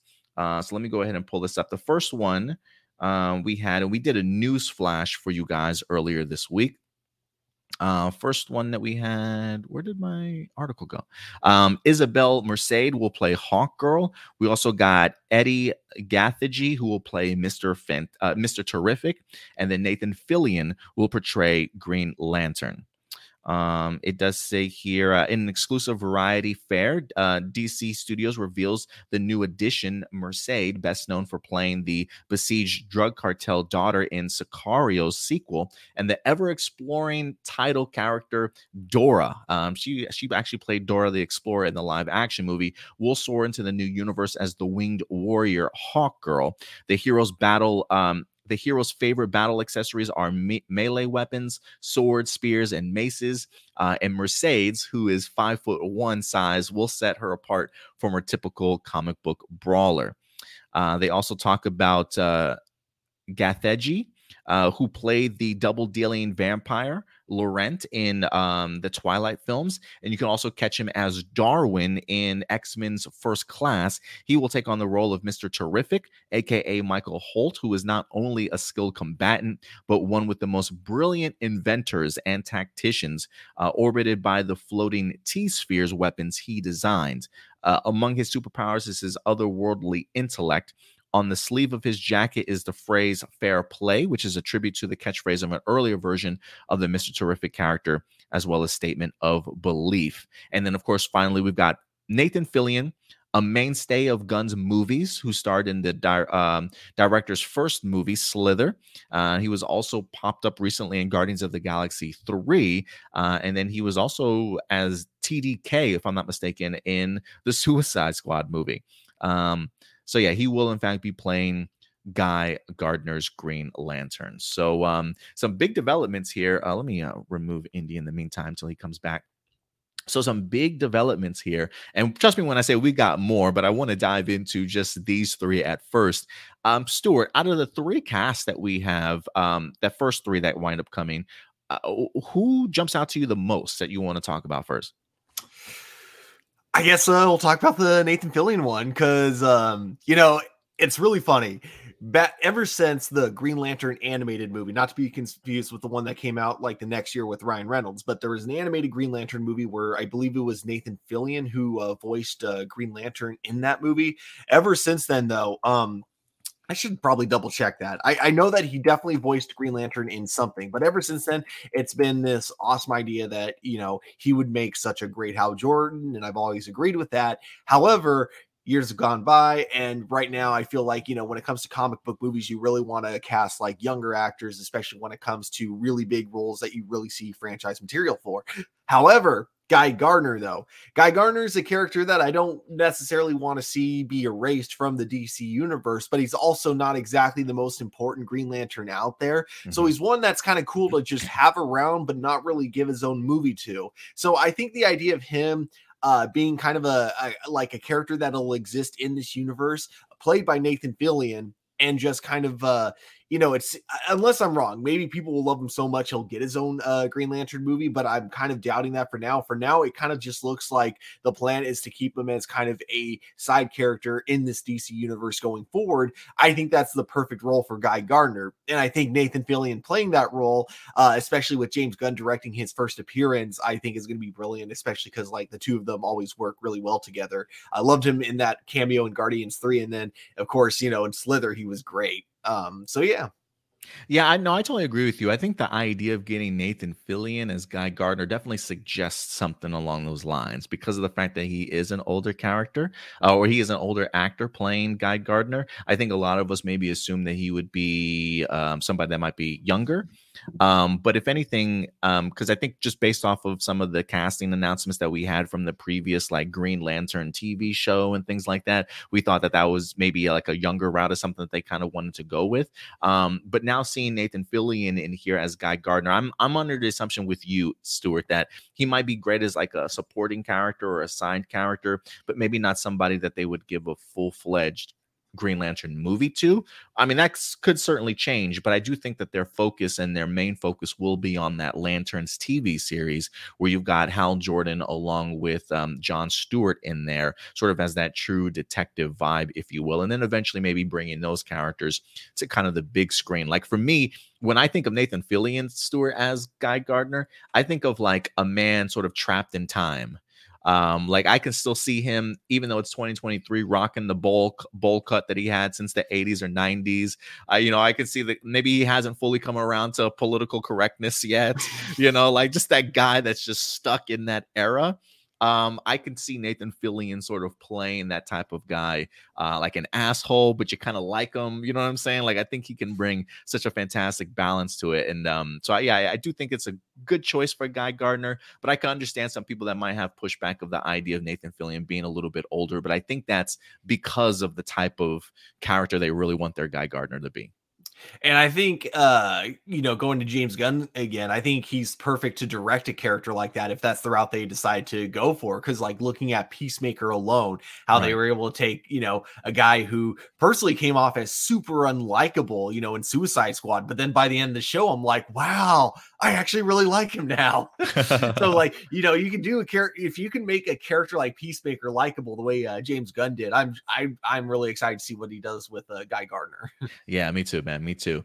And then we had Isabella Merced, I believe is her name, our former Dora the Explorer. I personally haven't had the opportunity to check out that movie. I don't know if you've ever checked out Dora, but I think it definitely surprised people that did get the opportunity to see it and thought it was actually a lot better than most people suggested. It's not a film that I've personally seen, but I think this is a great opportunity for her. And if anything, this does make me wonder, just based off of the Vanity Fair article that we had, which version of Hawk Girl are we going to get out of this one, right? The Kendra Saunders one? Are we going to get, was it Sheila Hall? I can't remember her first name, unfortunately. Like the one that gets reincarnated. Is she a Thangarian warrior? I am kind of curious as to which route that they're going to go here with Hawk Girl. But I dig the idea of Hawk Girl being in here. But it does open up a lot of other questions, like, where's Aldous Hodge as Hawkman? Is he going to be coming back, sort of thing, or is Hawk Girl going to be your prevalent character in here? But I dig the choice of Hawk Girl. I really do. Yeah, I really hope that they bring back, the previous actor that played him in Black Adam. Even if they don't want Black Adam to be part of like the new DC universe going forward, I think the casting that they had for him, and then of course for Dr. Fate, were really cool. So I would hope that we could see them come back and reprise their roles in a future like JSA movie or something. Marceline does say, well, I find it interesting is that Isabel is 10 years younger than Aldous, so maybe that hints towards Hawkman being recast. Who knows? I don't know what the age that they're going to be going for when it comes to Hawkgirl. Maybe movie-wise, they're a lot closer than we assume. We have heard before James Gunn saying that some actors may be returning to reprise their roles, but I would assume, if anything, they may act a little bit different, because I'm assuming these are brand new Earths and worlds that we're on. So whether or not Aldous Hodge returns as Hawkman, that I'm not sure of.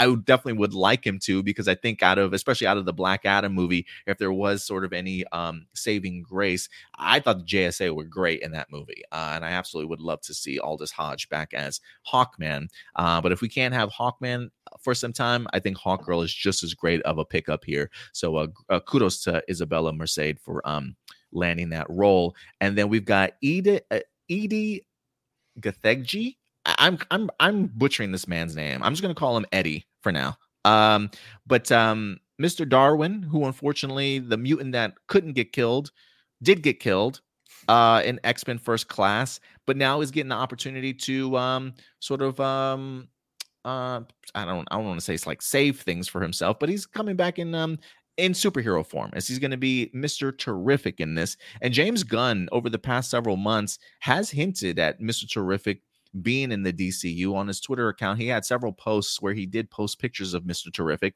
So it kind of all comes full circle here, as Mr. Terrific will be in this movie as well.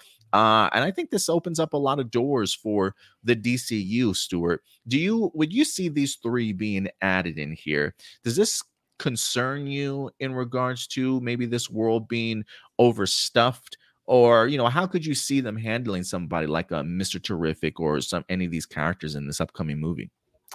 I'm going to be honest. That's the one part that kind of worries me about this movie is, three superheroes that to me are kind of unrelated. Like, yes, I think all three of those members at one point or another have been on the Justice League, of course, but I can't think of any time where it was like, then again, it's not like I read every Justice League comic book out there, so I'm sure there probably is one that someone could prove me wrong about, but I can't think of a time there was a story where it was the three of them, teaming up or anything like that. So it feels like a really random combo, and I think my biggest worry is that it kind of looks like the same mistake that a lot of cinematic universes have made when they try to jump off, kickstart their universe. So like the Mummy, for example, with Tom Cruise, the fact that it wasn't just a Mummy movie, movie, they also wanted to set up Dr. Jekyll and Mr. Hyde. They had to set up like this weird version of Shield, but it's like, the Universal monster movie version of Shield. It was so much that they didn't even want to make just a straight up mummy movie. They had to make it all these other things, and that's just one of the reasons it didn't work. A few other cinematic universes have made this. Even DC Universe made this mistake. The DCEU made that mistake with Dawn of Justice. So that is one thing that kind of worries me. I know James Gunn kind of said from the beginning that this is not going to be like a Marvel thing, where Marvel kind of was like when it started with Iron Man, it was almost like it could take place in the real world, until you got to the Iron Man aspect of it. But it almost felt like with the Marvel Cinematic Universe, they took the real world and slowly formed it into the Marvel Cinematic Universe. Right. Whereas DC, James Gunn has straight up said from the beginning, this is a complete fantasy world, a fully developed universe that we're going into. And that's why, we're starting with Superman already in his, days as Superman. So I get what he's going for there. I'm just worried because other cinematic universes have tried this and it hasn't worked out in their favor. There's a reason Marvel's the only one that's still like going, strong as it is. So worried, but still optimistic, if that makes sense. Yeah, no, I totally understand you there. For me, I think the idea of jumping into a DCU world that's already populated and established is really exciting for me. I kind of dig the idea and the concept of maybe be able to see like news reports or a newspaper article of like past other heroes from different cities having saved the day or in trouble sort of thing. Like I kind of dig the idea that there's already stuff going on around us as we're just kind of plopped into this world. Like when I think of the addition of somebody like a Mr. Terrific, like I think of like Superman needing to do some I don't want to say reconnaissance work, but get some information, get some intel, if you will. And Homeboy's got to go to Star Labs briefly to get some information. And as he gets to Star Labs, he sees somebody like Mr. Terrific that maybe describes or opens up the concept of the multiverse and like other worlds and things like that. I can literally see him with like a 5-minute screen time, if you will, 5-10 minute screen time, and then just moving on, like being a part of the movie to help progress the story, but then allowing somebody like Superman and Lois to really be the focal point and continue on with the main story itself. So when I look at, I get the concern that people definitely have towards it, so I don't want to dismiss it. But if anything, if I could reassure some people, maybe it would just be, if I look at James Gunn's past work, the guy's great when it comes to ensemble casts. Like I don't think it's many writers, directors out there that work so well with a big group of people, whether that be main actors, supporting characters, sort of thing. You look at Guardians of the Galaxy, you look at Suicide Squad. I think he gives everybody that's part of the main story their fair shake, great balance to their stories. But I think he also knows how to utilize supporting characters that are there to help push the story forward, but not be the main focus or take away from the story. So just looking at his past work, I definitely do trust James Gunn, but I'm very much aware as to why people certainly feel the way that they do. And so if you thought this was the only casting announcements that we had, Guy Gardner, Mr. Terrific, and Hawkgirl, you would be wrong, unfortunately, because we also wind up getting Anthony Carrigan wind up joining the cast also, as he's going to be playing a character I honestly never thought I'd get the opportunity to see in live action in Metamorpho. He's going to be jumping on board as well. This comes to us from the Hollywood Reporter. Let me go ahead and bring up this information for you guys. Oh, was that Hollywood Reporter? I think I got the wrong one. Here we go. Hollywood Reporter, Superman Legacy nabs Barry star Anthony Carrigan as the DC hero Metamorpho. It says, after finding his Clark Kent and Lois, James Gunn is moving furiously to populate his metropolis with a bevy of other DC heroes. Anthony Carrigan, fresh off an Emmy nomination for his standout work in HBO's Barry, has been cast as classic DC character Metamorpho, aka archaeologist turned hero Rex Mason. He joins the feature that will formally launch the DC's new universe that they have right now. And they also mentioned the idea of the other 3 actors as well. Anthony Carrigan did come out and make a statement in regards to it. He says, it'll certainly be a bit of a jump. I'm excited to shake things up. NoHo Hank is such a specific character, and I'm excited to play someone completely different and surprise people with just being unrecognizable. It says, I was able to find things that I just love about the character. He's so low-key incredible. I'm surprised that more people haven't heard of him. I think he's one of the coolest characters out there. So to bring him to light is something really special and also really, really unique. So it seems as though Anthony Carrigan is pretty hyped to get this opportunity to go ahead and play Metamorpho. And I think another big win. And, Anthony, if anything, he's got a pretty substantial track record, I think, with working with WB. He was in the Gotham series, if I'm not mistaken, that was on Fox. And I think he also played maybe several characters from the Flash series, if I'm not mistaken. You guys might have to correct me on that. But where have you seen Anthony Carrigan in any of his past work? And what are your thoughts about the idea of Metamorpho being brought to life? What do you think, Indy? I've always been a fan of Metamorpho as a character, just because of powers and backstory. So it's one of those characters like Zatanna that I really want to see on screen. So I was excited to see this announcement. The actor that's honestly going to play him, I wasn't too familiar with. But if you just look at him and look at the character, I feel that the fit as far as look is there for the character. You know what I'm saying? And so I'm looking forward to this. This is one casting and one announcement that has me super excited. That and the Guy Gardner, you know what I'm saying, announcement. So, hey, I'm all for it. Yeah, and for those of you wondering, Metamorpho, there is a connection with him and Mr. Terrific, I believe. I don't know how recent this comic book series is, but apparently there's a DC comic called The Terrifics. I don't know if I don't believe it's an ongoing series any longer, but I believe Mr. Terrific, Metamorpho, Plastic Man, and I think somebody else were teammates in there. And I think Metamorpho and maybe also Guy Gardner might have shared membership on Justice League International, if I'm not mistaken, back in the 90s also. So there definitely is some connection between Metamorpho and a couple of these other DCU characters. But I would be interested to see him working alongside somebody like Mr. Terrific in the bigger scheme of things. But I love the choice of Metamorpho in here. So yeah, I'm pretty pumped for this casting. I'm very curious because in the Justice League animated series, one of Metamorpho's elements that he's able to kind of morph into is kryptonite. So there's a scene where he nearly kills Superman. And I'm wondering if we might see something like that in this movie. If that was the reason Metamorpho's in this, is because he can literally produce kryptonite radiation. And if he's going to use that against Superman, if we get a fight between him and Superman, I'm kind of curious. Do you know if he could turn into, what is that, nth metal? Oh, I actually have no idea. That's one of the things. I ain't gonna lie to you. I was thinking the same thing. So I'm on a Google search right now. It's he could turn into nth metal. Dark Knight Metal would have got a whole lot different if Metamorpho was in more.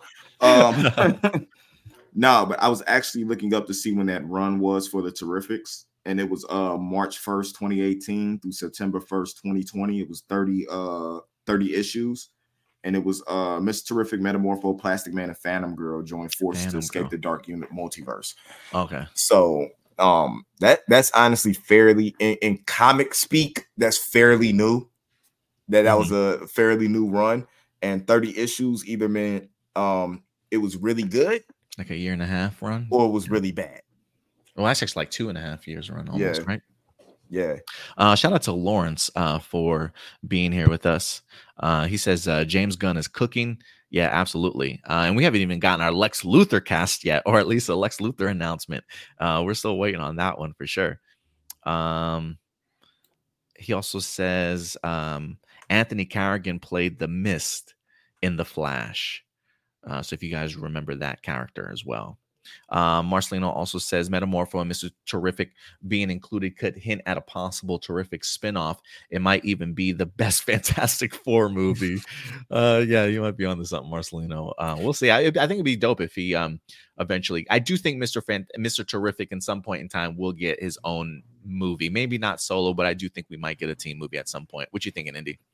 Metamorpho is transmuted into Nith Metal by Simon Stagg as part of his plot to open a portal into the dark multiverse.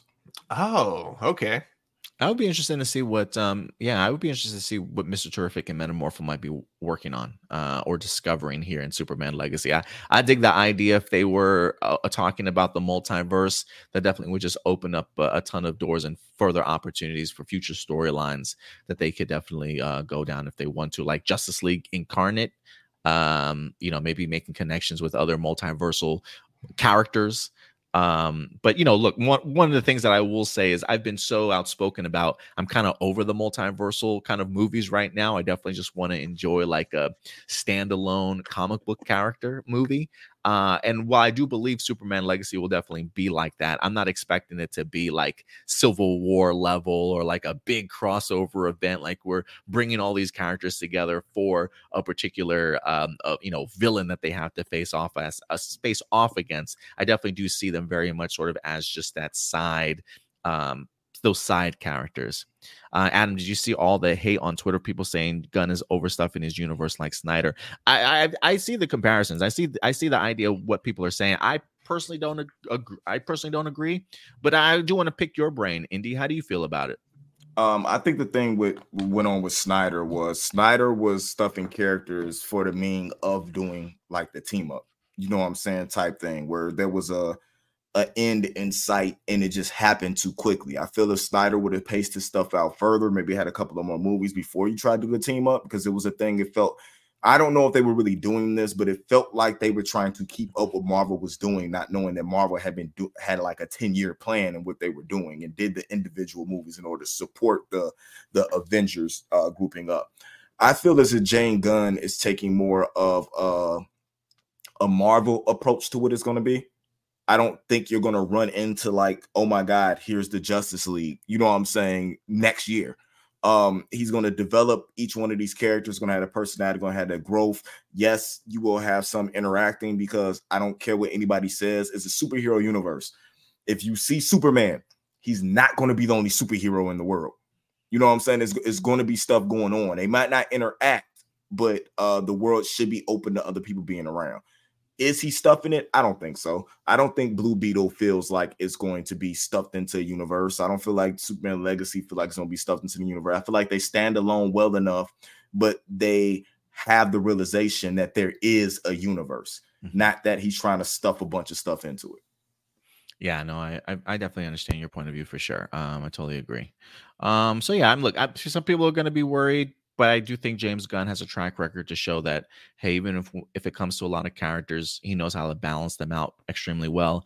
I think he's using them just to prove the point of, hey, we have superheroes in this world. But I do think it will very much be a Superman and Lois movie for sure. There was definitely a lot of characters stuffed into Suicide Squad and Guardians of the Galaxy, to the point where at times you feel like there's a lot of stuff going on, but think about the individual developments of each one of those characters. You ended up feeling for each individual character. You felt pain for a character that said group all the time. Yeah, that's the talent of James Gunn for sure. But yeah, guys, let us know your thoughts. 4 huge casting announcements this week. Hawkgirl, Mr. Terrific, Guy Gardner, Metamorpho, all joining the DCU. Here's a beautiful image of, actually, they don't have Metamorpho's image up here so far, but these are technically our DCU characters that we have populating this world. James Gunn has mentioned Jolo will be their Blue Beetle. Blue Beetle will be in their DCU. It may be its own standalone movie. I don't know if that's going to be necessarily canon to his DCU, but the character itself as Blue Beetle will definitely be brought over to the DCU. But a nice little, and again, Metamorpho's not even on this list, but a nice little cast, if you ask me, guys. You mean he's going to use the same actor that was established in a role in order to bring it over into his DCEU and make him that role? That's what it sounds. I believe that's what James Gunn said. Yeah. There's a reason to flash bomb at the box office. Okay. I'm also kind of curious. So like we have the Aquaman movie coming out too. But we also kind of like see that Aquaman is still like in that DCEU universe at the very end of Flashpoint. So I'm kind of wondering if that's actually going to be the very last DCEU movie. And so it'll be kind of like we go to Blue Beetle, which is DCU, and then we have one last DCEU movie with Aquaman. I'm wondering if that's how they're doing it. Yeah, I mean, it definitely feels that way. He's been pretty open about that. Superman Legacy will be the beginning of that DCU canon. I know we also have 2 television series, Waller along with Creature Commandos, that do play, I believe, into the bigger world. But movie-wise, I think the kickoff is for Superman Legacy. I honestly don't expect them to be promoting Aquaman 2 very much. I mean, look, we got the strike now also, so they can't even be promoting any of these movies. I think Jolo Maraduena, who plays Jaime Reyes, literally said, like, yeah, I can't promote my movie anymore now that he's on strike. So I wonder if Warner Brothers is just like, look, let's just get these movies out. Let's wash our hands of this stuff and just kind of move on. So I am kind of curious if there'll be any sort of promotion for Aquaman 2. But yeah, guys, let us know your thoughts on the current DCU. Are you worried and concerned about all these characters? Do you think James Gunn's got it in the bag? Let us know your thoughts in the comment section box below. And speaking of promoting, we got ourselves a bunch of trailers here this week. Also, guys, again, all these studios promoting their stuff before the strike. This is probably their last trailers that we might get the opportunity to see. I don't know. Maybe they can still drop trailers. I don't know what studios can and can't do. I just know that actors can't portray them. Lauren says Lost Kingdom is going to flop hard. Probably, man. Probably. I'm kind of hoping Blue Beetle doesn't flop hard. I really want people to go out and support Blue Beetle for sure. But the box office trajectory has just been, and the box office trajectory has just been terrible. So I'm not expecting Aquaman 2 to repeat its $1 billion performance. You do not understand the power of a shirtless Jason Momoa. I mean, maybe I don't. I mean, maybe I don't. I mean, if this movie makes another $1 billion, or at least I would say, I think if this movie makes a high 700 million something, Warner Brothers has got to be happy with that. Take that money and run. It may not be $1 billion, but yeah, that would be probably the power of Jason Momoa shirtless. You might be right, Indy, if it makes that type of money. Maybe that'll be like kind of the definitive factor. If it does well, it's a DCU movie. If it flops, it's the finale for the DCEU. Yeah, just trying to wash their hands of it. If it flops, it's because The Rock like Aquaman. Oh God. So we got ourselves 4 new trailers here this week for us to dive into. I don't know if you've all caught all of them. I think I might have watched, let's just knock this one out of the way first. Twisted Metal, series that Indy's looking forward to reviewing for you guys at some point in time. Twisted Metal coming to us from Anthony Mackie. We finally got ourselves our first full trailer from this series. Did this get you hyped for it a little bit more, Indy, or what? I was worried that this show was going to have no type of story at all. Like, I had no idea what they were going to do with it. I didn't know, because Twisted Metal, to me, this is me playing it as a kid. I don't remember a storyline in Twisted Metal until Twisted Metal Black. And then when I saw the first teaser, I was like, well, that's not the sweet tooth from Twisted Metal Black. So what is going on here? I'm actually loving the concept and what they're doing, as in they have runners to go from place to place. They get paid to run, you know what I'm saying, stuff to the cities that are afloat. And it just makes so much sense that you're running through territories, you know. And to me, it's inspired by a bunch of things, you know what I'm saying, that goes on. But if they have any of the action ×2 that Death Race had and can make this somewhat believable, this show is going to be freaking amazing. And you'll possibly see a resurgence of, you know what I'm saying, Twisted Metal, which I think this is one of the things they're doing, is testing the water just to see how interested people are in this, to see if we see a return to the series. And I wanted Twisted Metal so bad. and Anthony Mackie deserves to get his flowers. He's been doing this for a long time. He's like a young Samuel L. Jackson. He's been in a bunch of movies that he doesn't get credit for, and deserves to lead, what I'm saying, different stuff. He's got Captain America: A New World. That's the new title, right? Because they keep changing it. Brave New World. Yeah, they'll change it again next week probably. He's got that. He's got this. This man deserves to just succeed, what I'm saying, in life. He's one of those actors who I feel doesn't get enough credit for what he does because he does everything right. There's no controversy around him, so he doesn't get the big publicity that other people get. Yeah, I do feel that way about Anthony Mackie. I hope we get more trailers and more insight into this particular series, because like you, when I saw this trailer, I was thinking to myself, did Twisted Metal ever have a storyline? I was like, I don't remember ever hearing about a storyline. So the fact that they made him a runner to go between these two cities, I was like, that's pretty cool. I was like, I guess that's the Twisted Metal storyline. I really didn't know, but I always assumed they didn't really have one. So the fact that you confirmed that for me, I feel like thank you for making me not feel like I went crazy there for a minute. But the humor is definitely there. I love Anthony Mackie's delivery on the line of like, I'll give you whatever you want. And it's like two-ply toilet paper. And he's like, think bigger. Three-ply? It just made me just died laughing. It was just, I can't wait to get into the world. It looks fun. I wasn't that excited for it, but the humor definitely feels like it hits, and the trailer does have me intrigued. So I want to see more to see if I'm really going to dive on board, but I thought this was a great first trailer to get people excited. What about you, Stuart? How did you feel about this though? So I only played a little bit of Twisted Metal back in the day, so I'm not super familiar with the story. But just looking at the cast, looking at the production of the show, it definitely looks like something very intriguing. Loving Anthony Mackie, and then I also, of course, love Stephanie Beatrice. Both of them amazing. Oh, yeah. So I'm excited to see the two of them in the show working together. And then it's weird. Okay, so I think I saw an actor I really like in the trailer, but I can't find. Oh, what? I thought you was gonna skip over Nev Campbell and just totally disrespect her like that too. Nev Campbell's in that, huh? That's right. I forgot she was in the trailer. Well, not her. There was someone else that I saw. I forgot his name, but he was, funny enough, also in Brooklyn Nine-Nine. He played Jason Mantzoukas. I don't know. I swear I thought I saw him in the teaser, but I cannot find him on IMDb in this movie. So I'm kind of curious if it's just someone who looks like him. But regardless, it looks like it's going to be a fun series. So I will definitely be checking it out when it comes out. Oh, and give it up. Give it up for AW and Samoa Joe being the perfect body double for Sweet Tooth. Yeah, I was gonna ask. So he's doing the body double, but Will Arnett, what's his name? Arnett is doing the voice. Doing the voice, yeah. That's gonna be interesting to see how that comes together. But I've liked the Sweet Tooth scenes that we've seen so far. So and I love Will Arnett's voice. It's freaking hilarious. So I can't wait.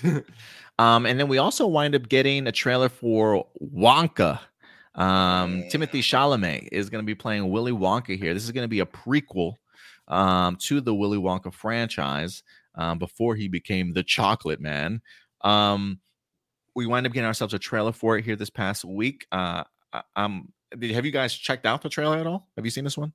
Bro, this trailer sold me on this. I'm kind of upset because now I feel like the Johnny Depp led Wonka should have been a prequel. I feel like they wasted. That was Johnny Depp, right? Yeah. I think they wasted that movie just being a retelling, you know what I'm saying, of the same story, because to me, wasn't that a sequel? Nope. It was a retelling? It was a retelling. I feel like the original movie was perfect. See, I don't remember. I didn't want a sequel. Having a prequel to me would have been good in order to lead to a sequel, because I feel like it would have led you to have more understanding on why Wonka did things to define a sequel, you know what I'm saying, happening, because the character would have been more developed. Timothée Chalamet can do no wrong right now, except for who he dates at times. I'm looking forward to this. I'm looking forward to him in this role, but more than anything, I'm geeked for Hugh Grant being a Oompa Loompa. Oh, yeah. I'm like the top notch cast that they have in this to play parts, whether it's Rowan Atkinson, Olivia Colman, you know what I'm saying? Just the different people in here. You know it's going to be good. You know it's going to be good when they go, who can we get to be an Oompa Loompa? Who hasn't been an Oompa Loompa yet? and you know they had a list. They were going down. They're like, The Rock, nah, he's down on Hollywood right now. Maybe John Cena. Maybe it'd be fun if we brought Johnny Depp back and had him play an Oompa Loompa. You know what I'm saying? And then it's like, you know what? Who wouldn't you guess to be one? And somebody just went, well, Hugh Grant's kind of dry. Let's make him an Oompa Loompa and make him colorful so he can show a different side of himself. You know what I'm saying? Like it worked. That right there, seeing that him in the little jar sold me on this 110%. I kind of figured they were just capitalizing on his success in Dungeons and Dragons. Oh yeah, that's right. That was movie was another good movie. So good for it being I wish it came out at a different time. Yeah, like, it was a lot really better good. than I expected. What did you think about the Wonka trailer? Did you get the opportunity to see it, Stuart? I did. I really like the way this trailer is shot. Just kind of it almost feels like a Wes Anderson in the sense that like there's like a lot of shots where everything's so centered, but it doesn't look like bad type of centered. It looks like really good. And then I think Timothée Chalamet's a really great actor. It looks like he has a lot of charisma. It doesn't really feel like, if I have any nitpick I have to give to this, is that it doesn't really feel like it can be connected to the Willy Wonka movie, the original, only because like I feel like this movie kind of forgets that Willy Wonka was an asshole, because he comes off as like super kind and caring in this, and it's like, you remember in Willy Wonka when 4 people got hurt in his factory and he's just like, okay, let's move on. It feels like they kind of forgot that about his character. So let's see what made him an asshole though. That's the whole thing too. Why that's is what he I'm an wondering. asshole? Like maybe that's where they're going with this movie, and if that's the case, that's kind of cool. Also, the Chocolate Cartel is probably one of the funniest things I have ever heard. So that got me sold right there. Yeah, I think what got me sold on this was the idea that Timothée Chalamet just doesn't come across as like the creepy weirdo guy. He doesn't? I don't think he comes across as the creepy weirdo guy to me. Like when I look at the other iterations of Wonka, like Johnny Depp was just above and beyond. I was like, no, this is just I don't know if I can watch this movie. Like he just gives me that creep factor. But there is a charm to Timothée Chalamet in here that I am fascinated in, especially when he's working opposite the other girl in here as well. But like you, Stuart, I am kind of curious as to like where, like how they get to that point. And I do think that they will definitely give hints towards it. Maybe, a big moment happens towards the climax that definitely gives him sort of a different perspective. And who knows, maybe they are hoping that this Wonka movie is so good that they get another sequel to this movie that will then fill in those gaps before we even get into the first original Willy Wonka. And then we'll have our trilogy, if you will. Maybe this is like the modern E.T. or something like that, where the original Oompa Loompa is like his best friend and he's trying to get him home or help him out. And maybe something happens to that particular Oompa Loompa that he's close to. And that's why he employs the other Oompa Loompas in his factory. He did say that like the Oompa Loompas lived in like a really like shitty kind of area. So that's why he let them like stay in his factory. So I'm wondering if that will be like what plays into the movie. But I did like the trailer. The trailer definitely won me over. It looks like it's going to be a fun time. The aesthetics look great. I love how it's shot. Definitely looks. When does this movie drop? It does say this Christmas. It feels like it's prepared to be like a holiday type of movie. They definitely have gone above and beyond. But I do think Timothée Chalamet will do a great job for this film. Let's go, Tim. Yeah, for sure. We also got ourselves a brand new Blue Beetle trailer that wind up dropping, probably the final trailer that we get before this movie winds up coming. The soundtrack on this movie is incredible. I absolutely love the soundtrack. But we definitely get more visuals in here. They definitely hyped up the action for this movie for sure. We wind up getting ourselves more insight into visually, at least into the villain, the bad guy. I don't know whether or not this is like the main villain or not, but that and a lot of Reyes family. For sure. But this trailer definitely continues to win me over. If you guys haven't watched it, please go ahead and do so. It's a rather long trailer, about 3 minutes. Let me ask you first, though, Stuart, too long of a trailer? Does it give too much away, or do you think this is a good happy medium? It's a really long, it's long for a trailer, yes, but I don't think it gives too much away. I actually think like the only thing it really kind of gives away is a lot of the really cool action, which the only thing that's going to kind of suck about that is then when you kind of see it on the big screen, it's not going to be as exciting. But in terms of plot, I think that they do a good job of not giving too much away in that area. But yeah, overall, man, Kamen Rider Beetleborg looks pretty cool. What'd you think, Indy? Kamen Rider Beetleborg Guyver, the dark hero. That's everything's inspired off of something. I think the visuals in the trailer look really good. This is the first time that the suit has looked good for me. You know, I guess because I got to see it more in movement and what was going on. Anything that George Lopez is in, I'm going to watch. So it didn't matter if I wanted to see this movie or not. I support George Lopez and everything, whether it's bad or good. I even watched the freaking Chihuahua movie. Oh wow! Okay. Not only watched the Chihuahua movie, watched it while eating Taco Bell just to support George Lopez. So I don't like Stuart said. I don't think the trailer gave anything away. I think the trailer was more of hype to hype it up. It might have been a bunch of B-roll that didn't get used. Remember, there's a lot of trailers that come out there, especially superhero movies. You might not even see that in the movie. It's just to show you how things are going to work. I like the fact of the reveal of the villain, you know what I'm saying, and how that was going to go to show who he's going to be up against. I really want it to be more of, which it probably will be. I was looking for the Reach. I was looking for them just to go definitively be like, this is the Reach, you know, and have that go. But I'm looking forward to this. The voice for the Scarab throws me off a little bit. Becky G. Yeah, good. I love Becky G. I don't like her as the voice of the Scarab because I think I'm just used to that. And I don't want to get hate for this, that male sarcasticness, you know what I'm saying, in the Scarab, you know what I'm saying, almost belittling him, you know, as he's going through. Not the Scarab seems too accepting and helpful. And that's from the animated series? The animated series in the comic. Yeah, I'm just used to the, you're not doing this right, Jaime. You know what I'm saying? Like, I'm taking over. Like, I'm not used to, oh, you have guns. This is how you use them. It just seems too much like Siri to me. Yeah, no, I feel you there. Yeah, no, I think there was one gag that I just don't think it'll work as well with this voice. But it was like the gag in early in the comic books that the Scarab did not like Jaime Reyes' dad for like some particular reason, so it would just like act super like hostile towards him. And I think that would work with the voice that we get from Young Justice. I don't know if that gag would work as well with this like more AI sounding. I can't. Becky, threat perceived. Yeah. She just sounds nice. Like she doesn't even have the voice she had from Power Rangers. She seemed like a, you know what I'm saying, like a dick in Power Rangers that had an aggressive tone. I would have wanted more of that voice than what she's doing now. Like it just sounds like Siri to me.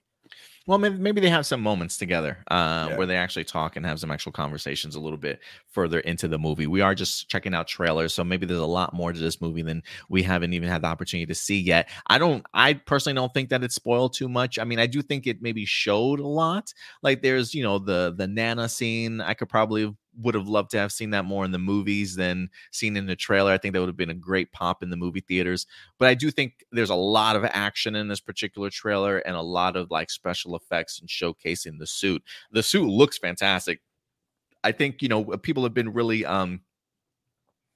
getting on movies cases lately with how bad some of the CGI has looked, but it feels like they definitely have been paying attention to that and really been working on it here in the movie. We'll see how the movie looks overall, but trailer wise, I do think that they have some really great shots in here. I think the villain costume looks fantastic, and I really love all the shots of Jaime Reyes without the mask on, but still in his suit. Like I love that sequence of him running away from the fireball towards the end. I think that looks great also. So I'm excited to see what Jolo will do as Jaime Reyes. But yeah, I thought this Blue Beetle trailer certainly did its job for its final one.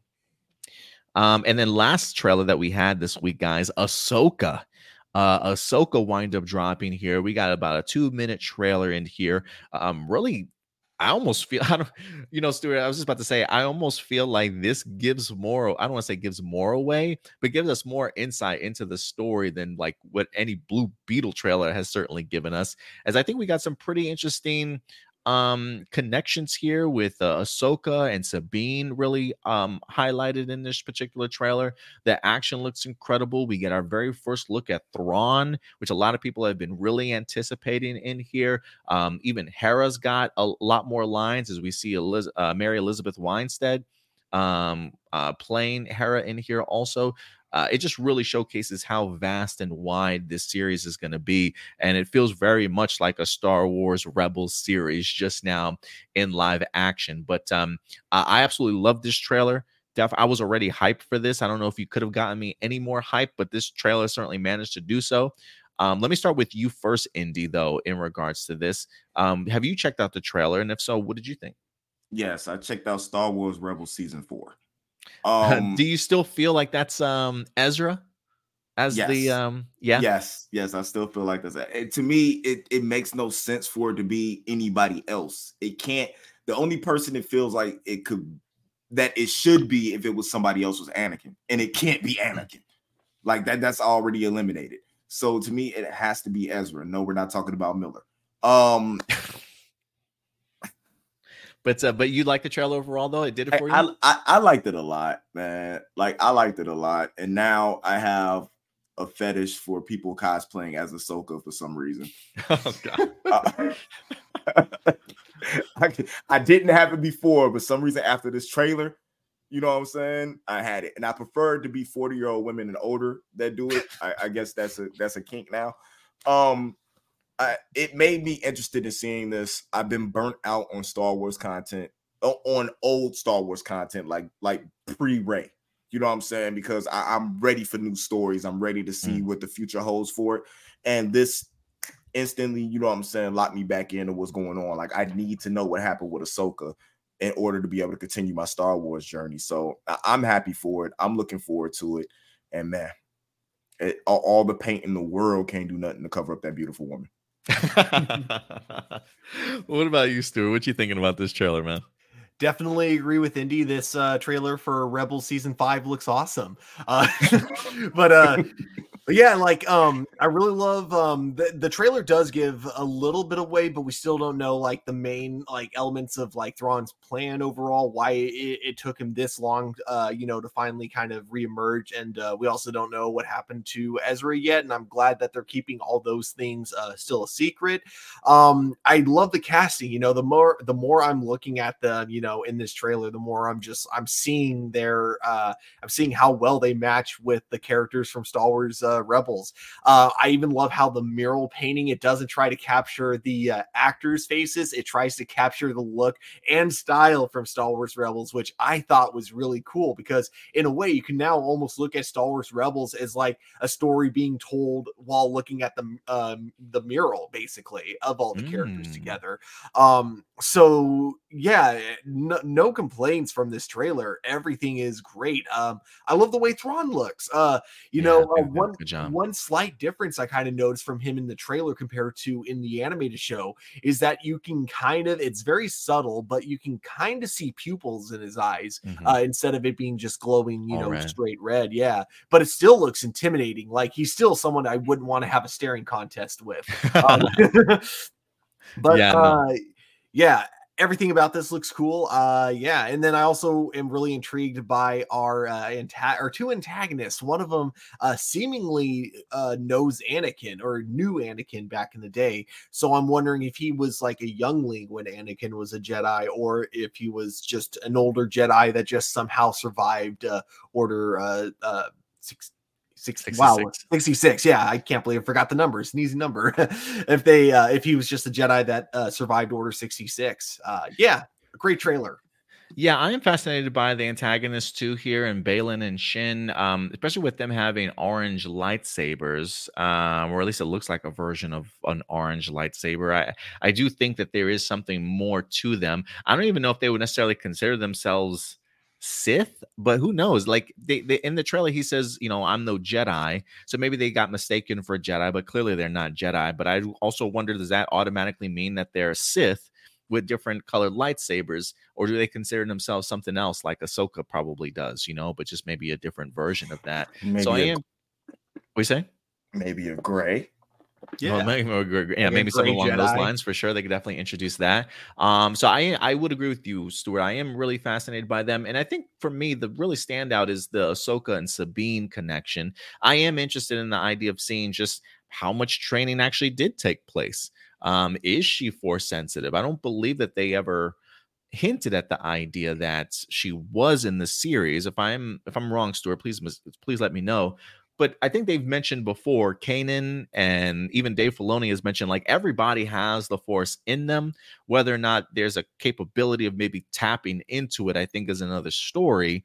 So whether or not Sabine's at that point of being Force sensitive, I don't know. But I do find it interesting that Sabine's calling Ahsoka master in here, talking about that she's walked away. It's just like, how much stuff you going to walk away from, Ahsoka, right? Like, I am kind of curious if that's a challenge and that's something that she has to grow as a character into, or just give us some insight as to why she stepped away from Anakin in the Order. Why did she wind up stepping away from Sabine? And how far along in her training has she kind of come? But I love this. This looks like it's going to be a great adventure here, and it definitely makes me want to go back and rewatch Star Wars Rebels just to kind of get ready and prepared for this.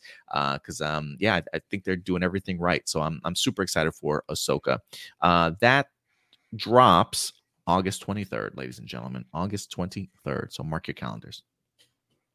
So yeah, a lot of promoting here as they try and get as much promotional material out as they can before the strike. But we had 4 big trailers here this week, guys. Let us know in the comment section box below which trailer you appreciated the most. We definitely would love to know your thoughts on those in the comment section box below.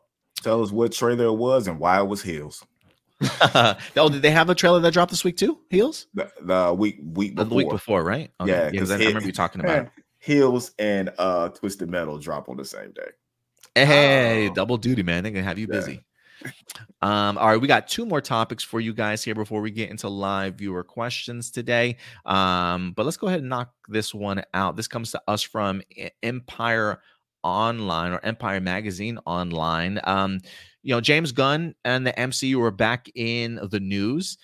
Even though James Gunn himself is not going to be writing or directing for Marvel anytime soon, now that he's got his job as the co-CEO of DC Studios, it doesn't mean that he potentially didn't get the opportunity to set things up or at least drop some ideas that the MCU could eventually utilize later on down their phases. And one of those, apparently, is that James Gunn and Chris Pratt have had conversations and talks in the past about the potential idea for a legendary Star-Lord MCU solo movie. I find this pretty interesting that they talked about this together to the point to where the amount of details that James Gunn kind of gives makes me wonder, like, have they sat down and actually written a storyboard for this, or at least an outline to a script as to what this could potentially be? But let's go ahead and dive into this. Even though we're not probably won't see another Guardians of the Galaxy movie from James Gunn, I do think that it opens up the idea that we could see at least some of these characters return in some way or another. This comes to us from EmpireOnline.com. Says James Gunn hints at Guardian spinoff featuring Star-Lord becoming a reality. It says, if you stuck around, and why wouldn't you? It's a Marvel's film. You know how this works. For the end credit scene of Guardians of the Galaxy 3, then you'll have seen the brief stinger featuring Chris Pratt's Peter Quill adapting to life back on Earth, sharing breakfast with grandfather, played by Greg Henry. And then the title card, the legendary Star-Lord will return. While that suggests potential future outings for the character, James Gunn is suggesting it actually could happen. He says, yet while thoughts on the character's return might have turned towards him showing up in the next Avengers film or cameoing elsewhere, Gunn in his director's commentary for the film hints that there's a chance for a Star-Lord standalone. He says, we always want to give somebody a little something special. And Chris and I forever have talked about how great it would be to be able to do a legendary Star-Lord movie, a story with Star-Lord on Earth trying to adapt to the environment of Earth, if in the same way that somebody else might try to adapt to the alien environment of outer space. He's a fish out of water in just kind of regular water, so I can't wait to see it, is what James Gunn winds up saying. So he seems very much like they have definitely given this a lot of thought. But I can't lie, I'm always a big fan of a fish out of water type of concept. While I do worry about the idea of James Gunn not being officially attached to write or direct it, I personally do like the concept, and I do think if anybody can pull it off, Chris Pratt certainly can, with just his personality and charisma for sure. But let me throw this over to you first, Indy, in regards to what you hear James Gunn saying. Do you think that this is a potential for actually happening? Or now that James Gunn is gone, do you expect the MCU to just be like, fuck it, let's just move on and do something different? I definitely feel like that's potential happening. But I feel like I don't care about Star-Lord. I feel like the trilogy of Guardians of the Galaxy was Star-Lord's story. And I'm not interested in seeing what happens with him, you know what I'm saying, going into the future. There's too many other characters who I feel backstories we haven't really went into, who I'd be more interested in where they're going to go and what's going to happen, that I'd rather follow them than, you know what I'm saying, deal something with him. Although I love the character, I feel like it's time for him to go on to bigger and better things. And a spinoff to me isn't the proper way to handle it. I'd rather have them focus on somebody like Nova, you know what I'm saying, and start going into that and have it to where maybe Star-Lord appears. Like it's time for him to step into the secondary role on what goes on. And even if they wanted to have us do something with Groot, do something with Gamora, you know, it's other characters who I'm more interested in what they're doing than Star-Lord himself. I wonder if this is something that would maybe set up perfectly as like a special presentation on Disney Plus or something like that, instead of maybe necessarily a one-off for the Star-Lord character. But what do you think, Stuart, when you hear these words from James Gunn? Do you think there's a potential of this happening? I was kind of agreeing with Indy up until you made that last point of it being a special. So like, I wouldn't really want to see a Star-Lord solo movie that's like, just him as the main focus on Earth. Cause like Indy said, it felt like his story was kind of complete. And to me, it's not that I don't want to see Star-Lord again. It's just that I don't really think he needs to have his own movie. I think it would just be cool to see him now as a secondary character, like he was in Avengers Infinity War and Endgame and Thor Ragnarok, Love and Thunder. I think that's where I'd like to see him in the future. But I also think because there was an implication that they might be doing another holiday special at the very end of the previous one, I think it would actually be perfect if they wanted to bring him back and maybe like the little bow on top of his story arc, if they just wanted to give us like a holiday special with him spending Christmas with his new family. And then of course there's like some, big threat going on that's, small enough to not be on the big screen, but big enough to ruin his Christmas. So I could see them playing with something like that and that working out. I'm not worried with James Gunn no longer being involved, because I feel like Chris Pratt's been playing this character since 2014, so almost 10 years now. So I feel like he's got a good grasp on, the character himself. I'm sure that like he knows exactly, how a character would be in certain situations. So I feel like if they get a writer that doesn't understand Guardians the same way James Gunn does, you still have Chris Pratt to kind of correct the writer, when it's needed. Yeah, no, I totally agree with both of your sentiments here for sure. I will say James Gunn has been vocal about, he personally, at least the way that he feels he's constructed this trilogy, feels like this trilogy has been a very much a Rocket the Raccoon story, with his story kind of coming full circle in the last the third installment here.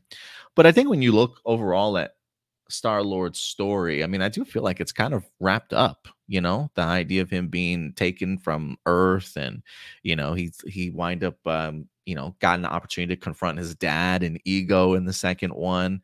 He's established himself as far as like part of the Ravengers, or at least just a a group that he's created around himself. He's also gained a sister in Mantis as well, and now he's been able to return home at the end of Guardians, right? It does seem like you have already wrapped up his story. Where do you kind of go from here? If the idea of a story is literally just revolving around the idea of like just a fish out of water, I just don't know if that equates to like we need $150 million budget for this movie. I feel like this could easily be a one-off sort of special if they definitely wanted to go that route, or continue to use Chris Pratt, like you guys said, as cameos or secondary member to whether that be Avengers or another team. I definitely do think that we'll see Guardians of the Galaxy again at some point in time. I don't know if it'll be like a Galaxy Guardians of the Galaxy 4 or not, but I would be curious if Star-Lord would ever return to that team. Is he going to end up becoming an Avenger later on at some point in time? So I do expect to see him again. And I dig the idea. I just don't know if it warrants a full solo movie. There's definitely a lot more characters I definitely would like to see get that opportunity. But again, I'm personally not tired of Chris Pratt as Star-Lord. I want to see him back again for sure. But yeah, maybe just not as a full-fledged solo outing. But let me know your guys' thoughts in the comment section box below. How do you guys feel about the idea of Chris Pratt potentially getting a Star-Lord solo film? Is that something you guys want to see? Let us know your thoughts in the comment section box below. And then last but not least, we got one last topic for you guys. Alita Army Unite, as Alita Battle Angel is back in the news. I had the opportunity to see this movie in theaters. It definitely surprised me. Definitely raved about it after getting the opportunity to check it out. Always trying to push for people to go ahead and check out Alita Battle Angel if you haven't done so. But it's been years since we've gotten ourselves any idea of a potential sequel. Alita, based off of just its box office, I think maybe barely broke even at the box office. It was definitely one of those films that I think maybe didn't necessarily get all the marketing and promotion that it certainly deserved. So I don't think a lot of people went out to see it at the movie theaters, but I do think word of mouth certainly helped it get to the point of maybe barely breaking even, if you will. But it definitely has wind up bringing out an entire army of supporters for the Alita character. Now, I do believe that there were talks of potentially maybe not only doing one sequel, but also maybe doing 3 sequels or I should say not only one sequel, but an additional sequel based off of the amount of story that's certainly involved. But it's been kind of up in the air until this week, as Screen Rant is in fact reporting to us that James Cameron, there's so many Jameses in Hollywood, that James Cameron has come out and mentioned the idea that, you know what, we might be working on something for you guys. We might be working on something. This comes to us from Screen Rant. Again, Alita Battle Angel 2 and 3 seemingly confirmed by James Cameron. So there's hope, ladies and gentlemen. Hope continues. So let's go ahead and dive into this article here real quick. It says, after years of uncertainty, producer James Cameron has seemingly confirmed the Alita Battle Angel 2 and a third film are actually moving forward. It says, now, however, in a recent interview with Forbes regarding why he chose to sell his California mansion, Cameron, in his explanation, seemingly reveals that multiple Alita Battle Angel sequels are happening. The producer doesn't reveal any details or timelines, but development will presumably take place between his work on the 3 remaining Avatar films. He says, and on Avatar, I'm working in Wellington and Los Angeles. And on the new Alita Battle Angel films, plural, I'll be working in Austin. So it just doesn't make sense for us anymore, in the sense of, I guess, maybe moving back and forth. It says, earlier this year, Rodriguez revealed that Cameron had outlined general storylines for Alita Battle Angels 2 and 3.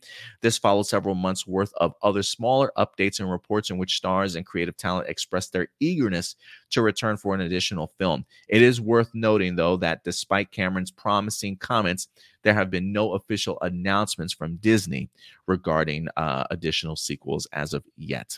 They say one of the big reasons it's taken so long to get off the ground is because the first movie, despite making its money back in the box office, wasn't exactly a runaway hit at $405 million. So yeah, not a lot of people went and saw it at the movie theaters, but I do think those that certainly did see this film certainly have big things to say about it. For me personally, look, I'm here for it, man.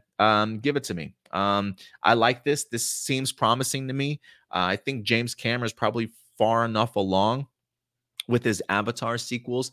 I don't want to say to let other people handle it, but I'm sure there's probably things behind the scenes that could probably get done without him having to be directly there and directly a part of it. I do wonder also if James Cameron has come out with an outline for Alita 2 and 3. How involved is he going to be? Is he going to be just a writer, a co-writer? Is he actually going to get behind the camera himself and possibly do it? One of the things that I think James Cameron has mentioned in the past is one of the reasons he thinks maybe Alita didn't do too well is because Robert Rodriguez was behind the camera. I don't know if that's true or not, but I would be interested to see if that's something that James Cameron would be trying to do in regards to directing one of these movies. But regardless, I think we need more Alita Battle Angel in our lives. So this is definitely promising. Again, nothing confirmed or official from the studio itself. But listen, if James Cameron says he wants to do a movie, I think after seeing The Way of Water and the $2 billion that movie wind up making at the box office, hey, James, you want to make something? Go for it, man. We are not going to step in your way whatsoever. So that's my my level of excitement for this news. What about you, Stuart? You've heard this. What did you think of the first Alita movie? And are you excited for the potential for more sequels? Before I give my thoughts, I got to make sure I heard you correctly. Did he actually say it wasn't successful because he wasn't behind the camera because Robert Rodriguez was? I swear there was a comment out there. I'm gonna look it up right now while you talk. Go ahead.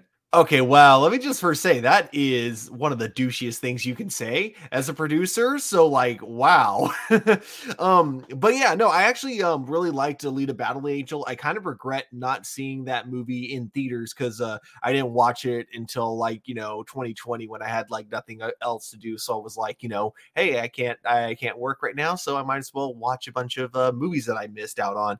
Definitely regretted not seeing this movie in theaters. It was a lot of fun, really great, animation all throughout the entire movie. Like the VFX artist did such an amazing job. It was just fun. I would love to see this world continue because I feel like there's at the very least a trilogy's worth of story to tell with this franchise. I'm looking for the quote, but I can't find the quote. So maybe I'm making shit up in my head, y'all. I'll keep looking for this though, but maybe I'm incorrect on that comment. But I thought I swore I saw a comment like that, or maybe it was just somebody speculating something. So ixnay on what I mentioned there before. What about you, Indy? How are you feeling about this sequel potential? I've always been a huge fan of the manga and the OVA animated we had to come out for this. So when the original movie came out, I was very excited for it, but I was also hesitant because of such adaptations like Ghost in the Shell. I feel like this totally put an end to the anime can't be adapted to live action. You know what I'm saying? Talk. And I feel like Alita being so good is one of the reasons why we're getting One Piece, why we're getting, why we're getting these other live actions that are coming out. I'm for this 110%. I love the actress that played in the title role, and it's one of my favorite, mangas to go back and read. So any Alita news I can get, I'm for it, but I'm in the same place Marcelino is. James Cameron has a tendency to announce stuff before he even started, on it. So I'm for Alita, the sequel, in 10 years. Yeah, I mean, I'm definitely not expecting this to be anytime next week whatsoever. So yeah, you might. Oh, you mean we're not getting a trailer tomorrow? I was hoping for it, man, but yeah, nah. And yeah, you know what? Maybe I definitely am completely wrong on that comment because one of the things from Variety magazine, James Cameron and Robert Rodriguez actually did an interview together, and the article starts off, "The two men are old friends." So I'm like, okay, well, maybe I doubt he would throw him under the bus. It could have been a joke, like him, you know what I'm saying, them being close and him making like a joke about it, type deal. Yeah, possibly. But I am kind of curious if the movie would have made more with James Cameron behind the camera. But Robert Rodriguez is a big enough name for sure. And I think he did a marvelous job on the first one. And I wouldn't be more than excited to see him come back. I saw that one. Absolutely love it. But yeah, guys, let us know your thoughts. If you're part of the Alita army, how pumped are you for the possibility of an Alita sequel? Not just one, but potentially two. Let us know your thoughts in the comments. Wait, what is Blade doing in the thing? Oh, yeah.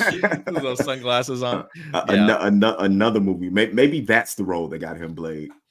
Like, he already has the costume. Just bring him in. Just bring him in. Yeah. He was pretty good in that movie. But yeah, guys, let us know your thoughts on the potential Alita Battle Angel film. That cast in that movie is very underrated. Like, very underrated. Very good movie. I absolutely love the cast for sure. All right, Stuart. I think you know what time it is, sir. It is time for live viewer questions. And you could join us for live viewer questions anytime throughout the week, guys. Feel free to go ahead and always submit your questions over. Usually I'll try and drop them anytime after Thursday for you guys. Let me go ahead and pull this up. So if you want to go ahead and ever drop a question our way, just go over to our main page, which is our YouTube page, as you see right here. Click on that community tab. And again, we got ourselves a live viewer question post for you guys. It looks like we only have ourselves 6 questions here today. So we'll go ahead and get those and knock those out for you guys as quickly as we can. Jessica Friedman, which season of Power Rangers you feel should get more attention from fans? And do you think Cartoon Network could reboot Teen Titans one day? Indy, do you think they could, Cartoon Network could reboot Teen Titans one day or no? They did. It's called Young Justice. I mean, I guess they did, right? Technically they didn't. I wouldn't want Teen Titans rebooted. I just want season 4 of Young Justice. Is it season 4? Maybe season 3. I just want the next season of Young Justice.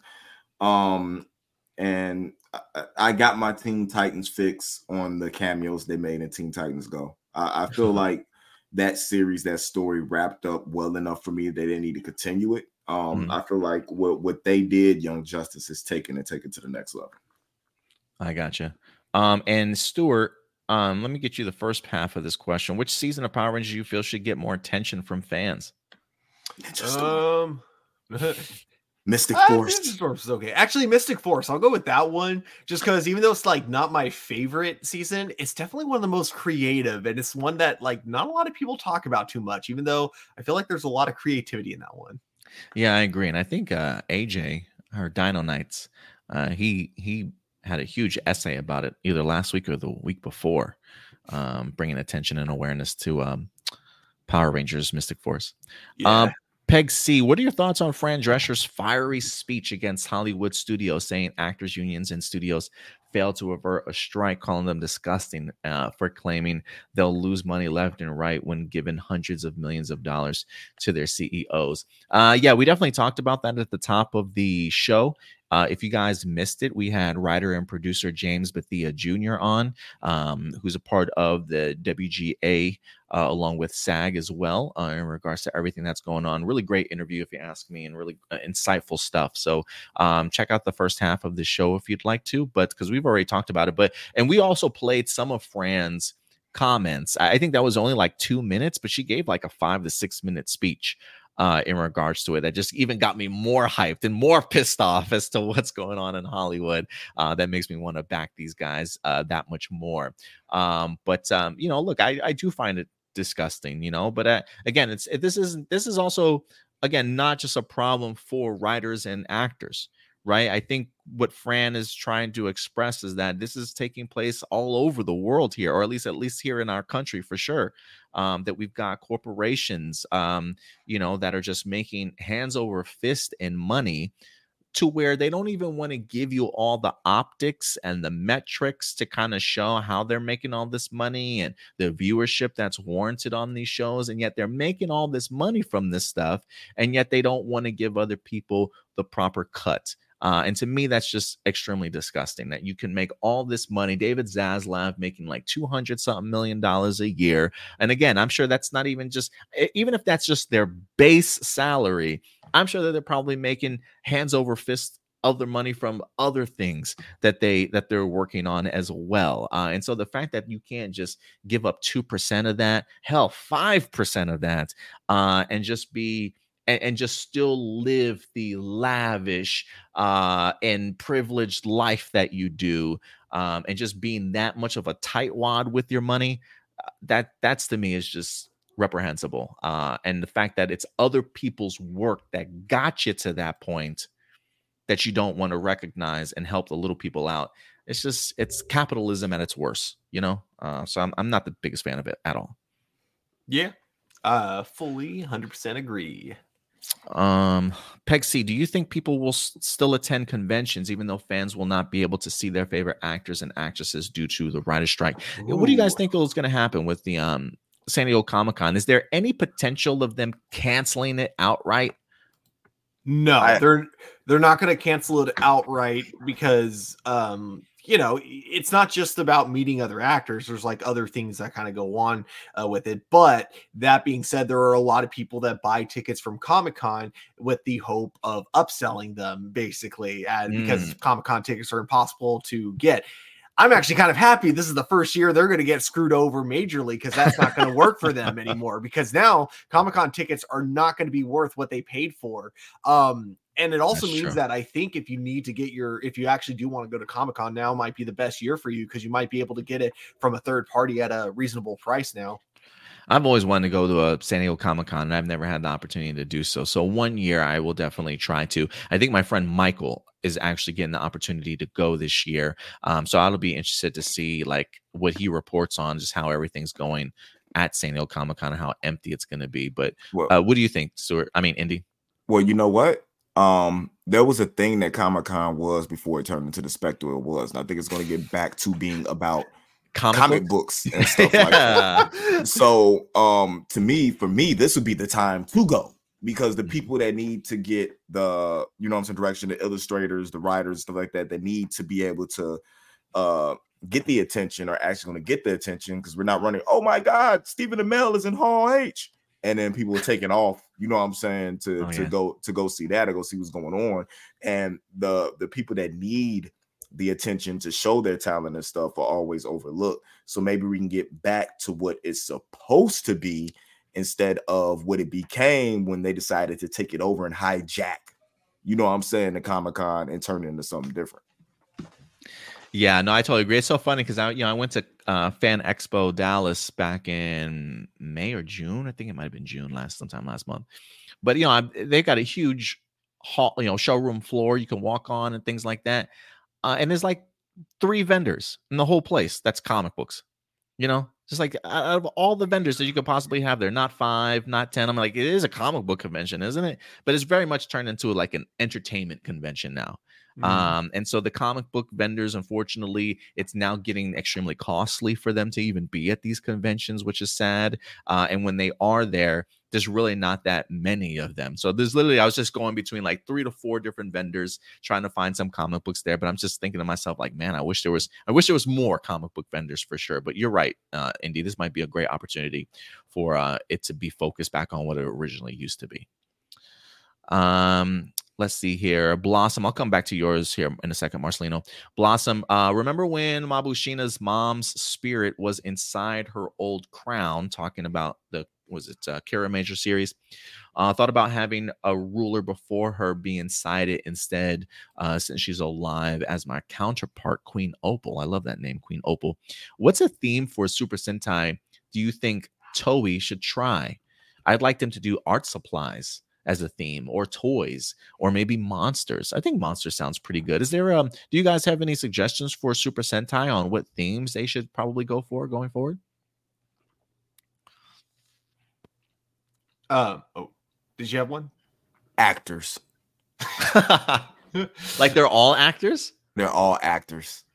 Oh, okay. They're all actors, and like they don't know like they're superheroes because they're actors. It's like that, to me, that's the best disguise ever. You know what I'm saying? For a secret identity type thing. And then like the leader could be a person that's playing an actor on a superhero TV show about Super Sentai, except he's really you know what I'm saying, a Super Sentai really superhero. Super Sentai. Yeah, they had That's one of the, I think it was the Kara Major Blue. I think he was an actor. He did a lot of all his own fight scenes. I think he was a stunt man too. So that was actually kind of fun to kind of see that. But I would dig that if like all of them were. So that's a cool theme. You got one, Stuart? Yeah, it would probably would never work because it'd be way too expensive to get the license for these characters. But kind of like how, you know, with the dinosaur themed one and the animal themed ones are all based on a different animal or dinosaur. I think it'd be fun to do that with kaijus. So you have one who's like a Godzilla Ranger, one who so it's like, you know, it's a regular like Sentai outfit, but the patterns are that of Godzilla. So maybe there's even like spikes on the back of the costume. You got one that's like Ghidorah, one that's Mothra. I think that'd be kind of a fun thing to play with, but again, it would probably be too much for licensing out those characters, so I don't see it happening. Hasbro can afford it.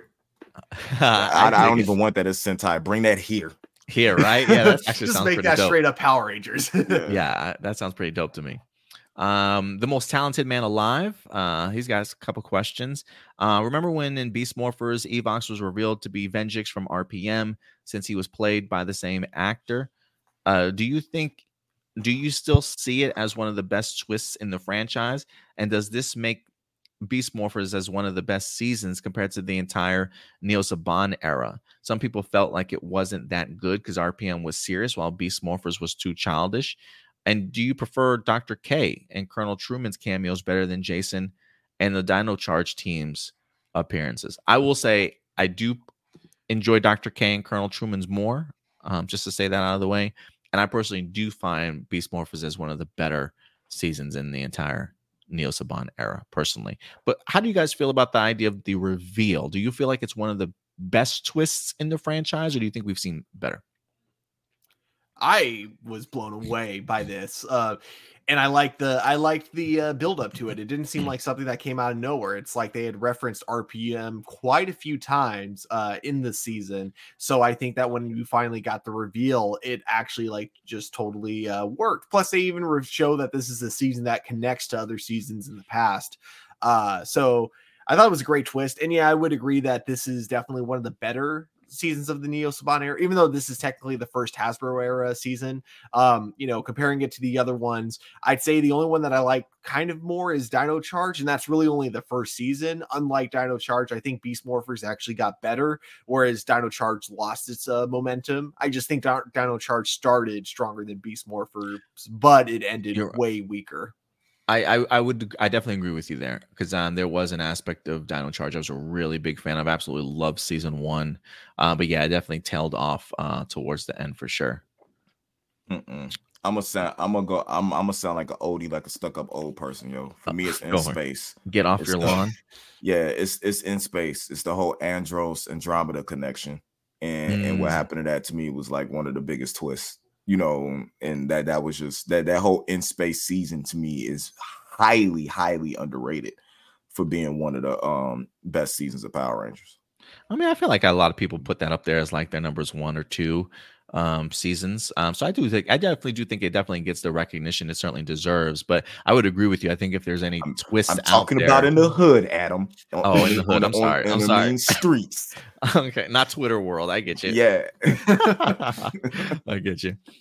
He also says he does ask also about the ongoing strike, especially how it will affect movies and TV shows that have yet to come out, especially films that are about to be released. He says, example, do you think DC's Blue Beetle film will be affected at the box office, or is it safe to be released? This may not make sense, but on top of the DC being such a tarnished brand these days, could this movie even be financially successful? You know, this does feel very much like worst timing possible to kind of release this movie, especially with promotions about to stop for it. The box office itself in general, even before getting the Blue Beetle, has just not been very friendly to movies lately. So, you know, there's a part of me that wants to be hopeful and say I do think that there's going to be a large gathering and people are going to go out and support Jaime Reyes. I think there's a lot of opposing forces it has against it that it's going to have to overcome to be successful.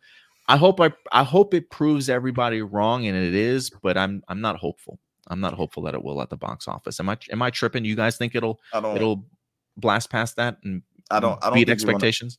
I don't think people are. I think people are expecting too much to start off with. Jaime Reyes is a popular character within the fandom. You know what I'm saying? Within the geekdom, he's not somebody that people outside of the spectrum actually, you know what I'm saying, know who he is. He's not a big house name. So I think what you're going to get the base of what you were going to get anyway. One, because Xylo's a very likable, you know what I'm saying, person, and people want to see him succeed. I think a lot of the following that's coming to watch this movie is actually following him over from, you know what I'm saying, Cobra Kai, along with the fans you have of the Blue Beetle character to start off with. I think that people are thinking about this the wrong way. When this movie comes out, I think there's going to be nothing else to see. A lot of shows are, you know what I'm saying, seasons are already over. A lot of shows season getting pushed back because of filming. A lot of movies getting pushed back. So it actually might help it increase a little bit in my hopes, because what else is there going to be able to do other than go see Blue Beetle? You know what I'm saying? Because there's not going to be a lot, you know, a lot else going on. So I'm honestly thinking you're going to see an uptick in the box office rather than, you know what I'm saying, a downtick, because there's nothing on television right now, and most of the stuff on Netflix is boo-boo. Yeah, I guess it depends on, like, I don't know what else is releasing around it, but yeah, I mean, if it's like the only movie that's out there in the box office worth seeing, and it doesn't have to worry about other films cannibalizing themselves, maybe there is potential here. What do you think, Stuart?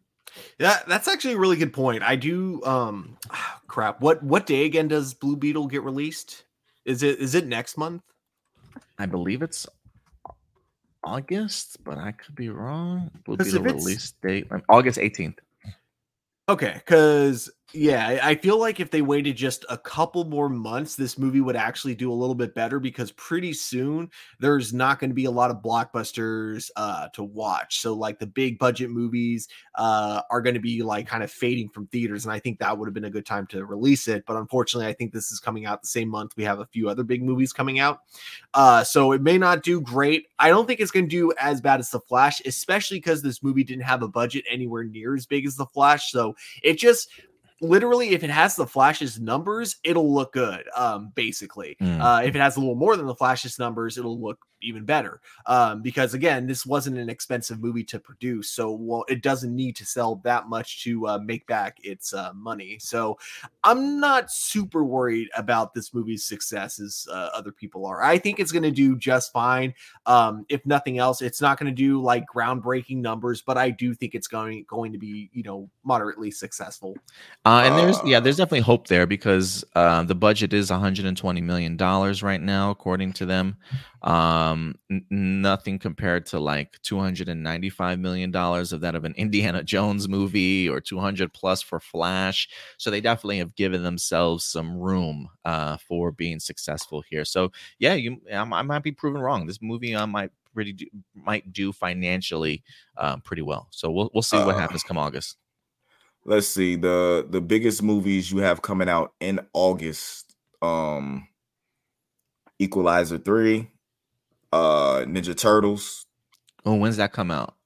The Ninja Turtles, I believe, is afterwards. Okay.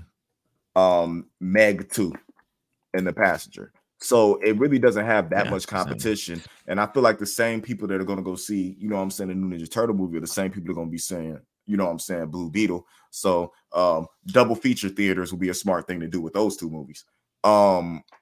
So I don't think it has that much, you know what I'm saying, competition, because I think the real big hitters don't hit until what, September and October. Well, the two real big hitters are coming next week, Barbie and Oppenheimer, because at our theater, those are both sold out. Like, holy crap, people are double featuring these movies, and those are going to do huge. Yeah, I got my Oppenheimer ticket already for IMAX 70 millimeter. So nice. I am looking forward to seeing that, and I got to figure out a date night for the girlfriend and I to go check out Barbie. But yeah, I still think those are like two different fan bases. Maybe Barbie, you know what I'm saying, will have the same fan base. but nobody's taking a kid to go see Oppenheimer. You know what I'm saying? So like, True. I've heard it's like a horror movie. Yeah, I really feel like Ninja Turtles and Blue Beetle should do very well, especially with the budgets that they had. Yeah, and I think the budgets will definitely help them out for sure. We did have Dino Knights here, but he's got like a whole book Jeez Louise, bro. that he's written on Once and Always. So, yeah, I'm not going to go through all that Dino Knight, unfortunately. I don't mind a paragraph, but that's the longest run on paragraph I've seen in a long time. Bro, that's a 1-page essay. That's a 1-page essay. So if you can, shrink that down for next week, possibly, then maybe we'll go ahead and go over it. But yeah, because I still want to get to one more question here, Dino Knight. It does look like it's just his overall thoughts on Once and Always, watching it 50 times, and giving it 100 out of 100. 100 out of 100. I will say that, I really enjoyed it's definitely the best anniversary that we've had. And it's one that I've seen. I think I've seen it 3 times, and I do plan on seeing it a 4th time next time I'm with my siblings, because they still haven't seen it and they grew up on Mighty Morphin. Definitely look forward to watching it with them. Question: what is fridging? We'll definitely get to that. But if you want to give him the definition or something like that. So it kind of comes from Green Lantern, when Green Lantern found his wife chopped up in his refrigerator. And it basically kind of comes down to characters whose only purpose is to die so that another character can have character development. Yeah, like pushing the main character forward type of thing, right? Yeah. But what if the main character didn't care? No, go ahead. Then I guess that's not fridging. That's just killing off a character with no point. Marcelino's question, one of his questions is, what are some of the worst examples of fridging you've ever seen on TV or film? Tara from Buffy the Vampire Slayer. Oh, okay. It wasn't, when I was thinking of fridging, the first thing that came to mind for me not only was the Kyle Reiner Green Lantern. I know he says TV and film, but I also think of Sue Dibney from was the Infinity Crisis, the elongated man's wife being killed. I kind of very much look at that as a plot device of killing somebody off in order to move that character's plot forward or something like that. Yamcha, Krillin, Itachi. Is fridging usually referred to as like death of women, though, Stuart? Like usually a female character's death? Usually that's where it kind of started, but now I feel like the term's been used so much that I feel like now it's okay to use it for guys as well. Well, we'll get that. If y'all want to see how I feel about that, watch Sunday Dinner tonight. I'm not gonna make those comments on here. But yeah, fridging in TV, or like a female character or a character that's like sole purpose was just to be there to be killed off. So then when he does bring up a question like Maria Hill's death in Secret Invasion, does that feel like fridging to you or no? In the context of Secret Invasion, yes. In the context of the overall MCU, no. I get you. I don't think she's been developed plenty, I feel like. I think that's the issue. I don't think when you're watching Secret Invasion, you could take it as the scope of just that series, because Secret Invasion is the influx, as with the reveal that we had with Rhodey, of what's happened through the entire MCU. So I don't think that's it. And if you think about it, it's not just character development of Nick Fury, but Gravik pulling that trigger, you know what I'm saying, knowing as Nick Fury, knowing what it was going to do. It wasn't just a setup for character, but that was his out, just in case Fury came for him trying to say his scroll. Oh no, they'll think that you did this. Like it was a plan to that for the bad guy, not just to have character development in a good guy. It was all part of his plan in order to cover his tracks up, in order to keep Fury down. So now if it was Fury's wife, the scroll that was brought in and died, you know what I'm saying, just for character development, because we're just being introduced to her on screen, I feel that would have been fridging. But I think they did it on purpose, not for her to be killed, not to have them kill each other, just for that purpose. They, you know what I'm saying? They let her live. So I think I can see where people might say, if they haven't experienced Maria Hill's development, not through the entire MCU, Agents of Shield, through all the Marvel movies and stuff she was in, you know what I'm saying, everything like that, the video games, the comics and stuff that character was specifically in. I can understand how you would seem it that way, but nah, there's a bigger thing going on when it comes to that. If I had to make a suggestion, and I am curious to know your guys' thoughts, because this character came to mind, and when I thought about it, I kept thinking to myself, well, I don't know if it was to push the plot forward so much, but maybe it was. But I think of John Wick. I was just finna say that. In the sense that we get introduced to his wife very much in like flashbacks and moments. We know she dies kind of off screen, but we see that she dies, and John Wick is moved by that. But it's really the gift of the puppy, the killing of the dog, right? That's all connected to his wife, that really kind of gets him out of bed and really pushes him to exact revenge. So there's a part of me that's like, I kind of view the wife or maybe the dog as Fritching in that sense. Was it a female dog? That I don't No know. idea. I have no idea, No. but yeah. Okay. But I was just thinking of John Wick's wife and the dog from the movie, Yes. in the sense of it based off of that alone. Yes. Or what was the movie Vin Diesel was in where his wife died, got killed? Which one? Or whatever. The one where Flex? No. no, was it Vin? It was Vin Diesel, wasn't it? Where he caught the dude in the attic, and he was like, "Your reflexes too slow." When he was talking to the dude, I don't remember. They push a metric ton. You know what I'm saying? Real crazy. Push a metric ton. Maybe that wasn't Vin Diesel. I can't remember. Yeah, bro. I can't remember. But I would say John Wick then, if but I would be curious to see if Marcelino even considers that Phrygian or not. And then his last portion of the question here, and this will be our last question for the day. When promoting her upcoming film, Gal Gadot expressed her thoughts on the recent Indiana Jones film. This is the quote. It says, "I wanted to show a great story about a female character who is doing it in the action genre. Right? She's thriving, but at the same time, how many times have they just switched genders? They take a story that is all about the men, and they just change it to a woman, and then they go shoot it. To me, it was so important in the DNA to make, I guess, her upcoming movie, Heart of Stone, a little different, because men and women are different. They're built differently. They operate differently." And that's the quote. The question goes on to say, many people have now been praising Gal Gadot for fighting back against the woke Hollywood and how female action heroes are depicted. They say that their problems are that Hollywood has been making female action heroines act like if they're men, strong, brave, and resolute, but without any of the intrinsic qualities that make women women. They also are tired of seeing rail-thin actresses beat up men twice their size.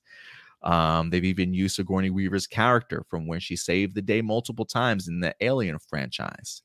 He says, "You never forgot that she was a woman during Aliens. The character's maternal instincts made the 1986 film one of the best sequels in female history." And he also gives us a link to the article itself here. So let's dive into this a little bit. I'm going to. I do want to real quick before you start those, Stuart. I do want to bring up this article because I want to see what this article is stating. You guys mind if I do that real quick? Go for it. So the article that he links us to. So let's look at the quote in general and see what they're talking about here. So this comes to us from this website, Hollywood in Toto. The right take on entertainment. Okay, so that immediately makes me think, all right, we dealing with like a right-wing article here.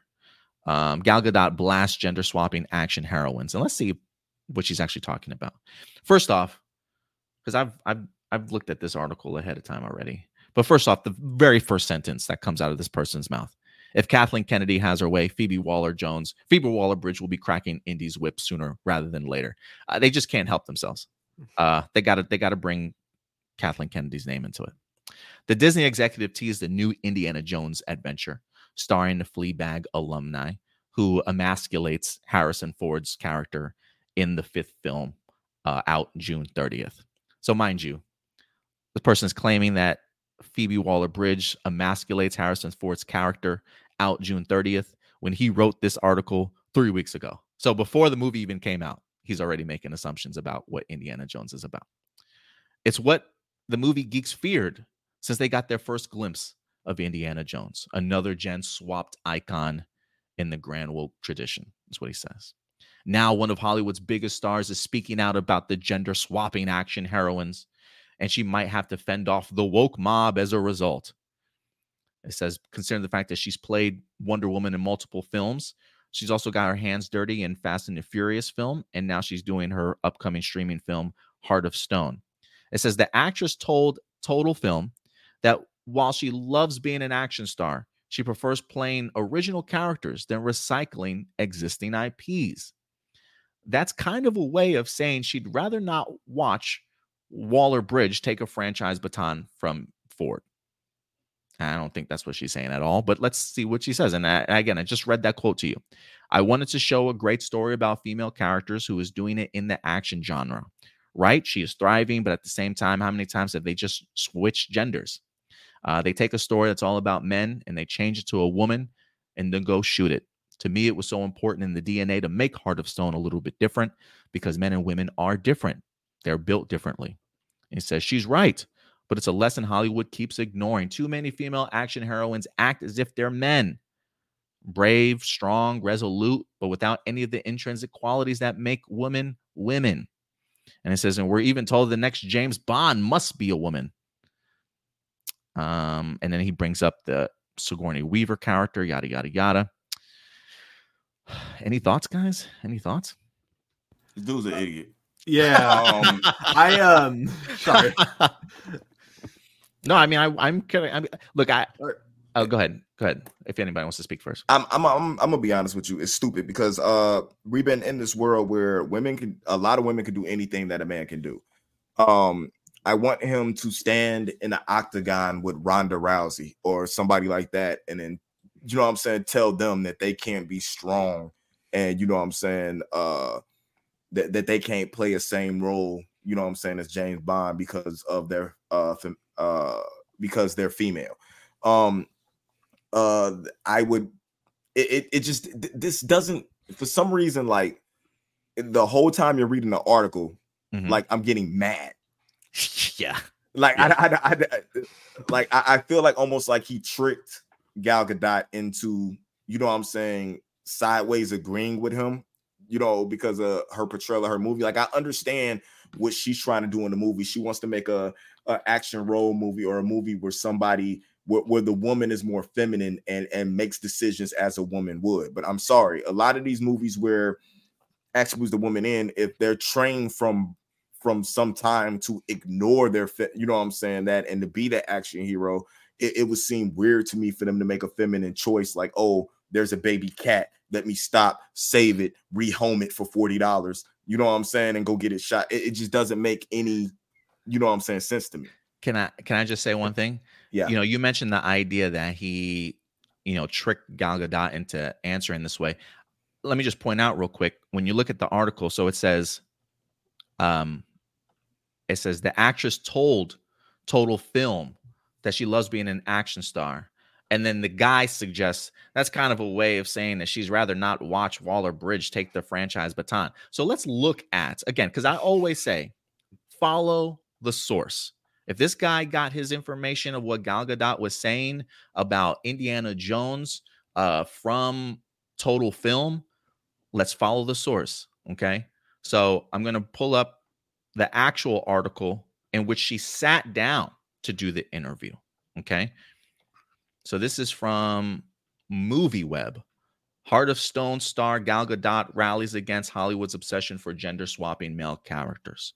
So let me see if I can pull it in. Speaking with Total Film ahead of the action release, Gadot addresses the way Hollywood is constantly taking male movie characters and gender swapping them without thinking about how characters should be played differently beyond just their gender. She said of Heart and Stone, there's nothing in this article or this quote that states the fact that she's got a problem with what Phoebe Waller-Bridge is doing at all.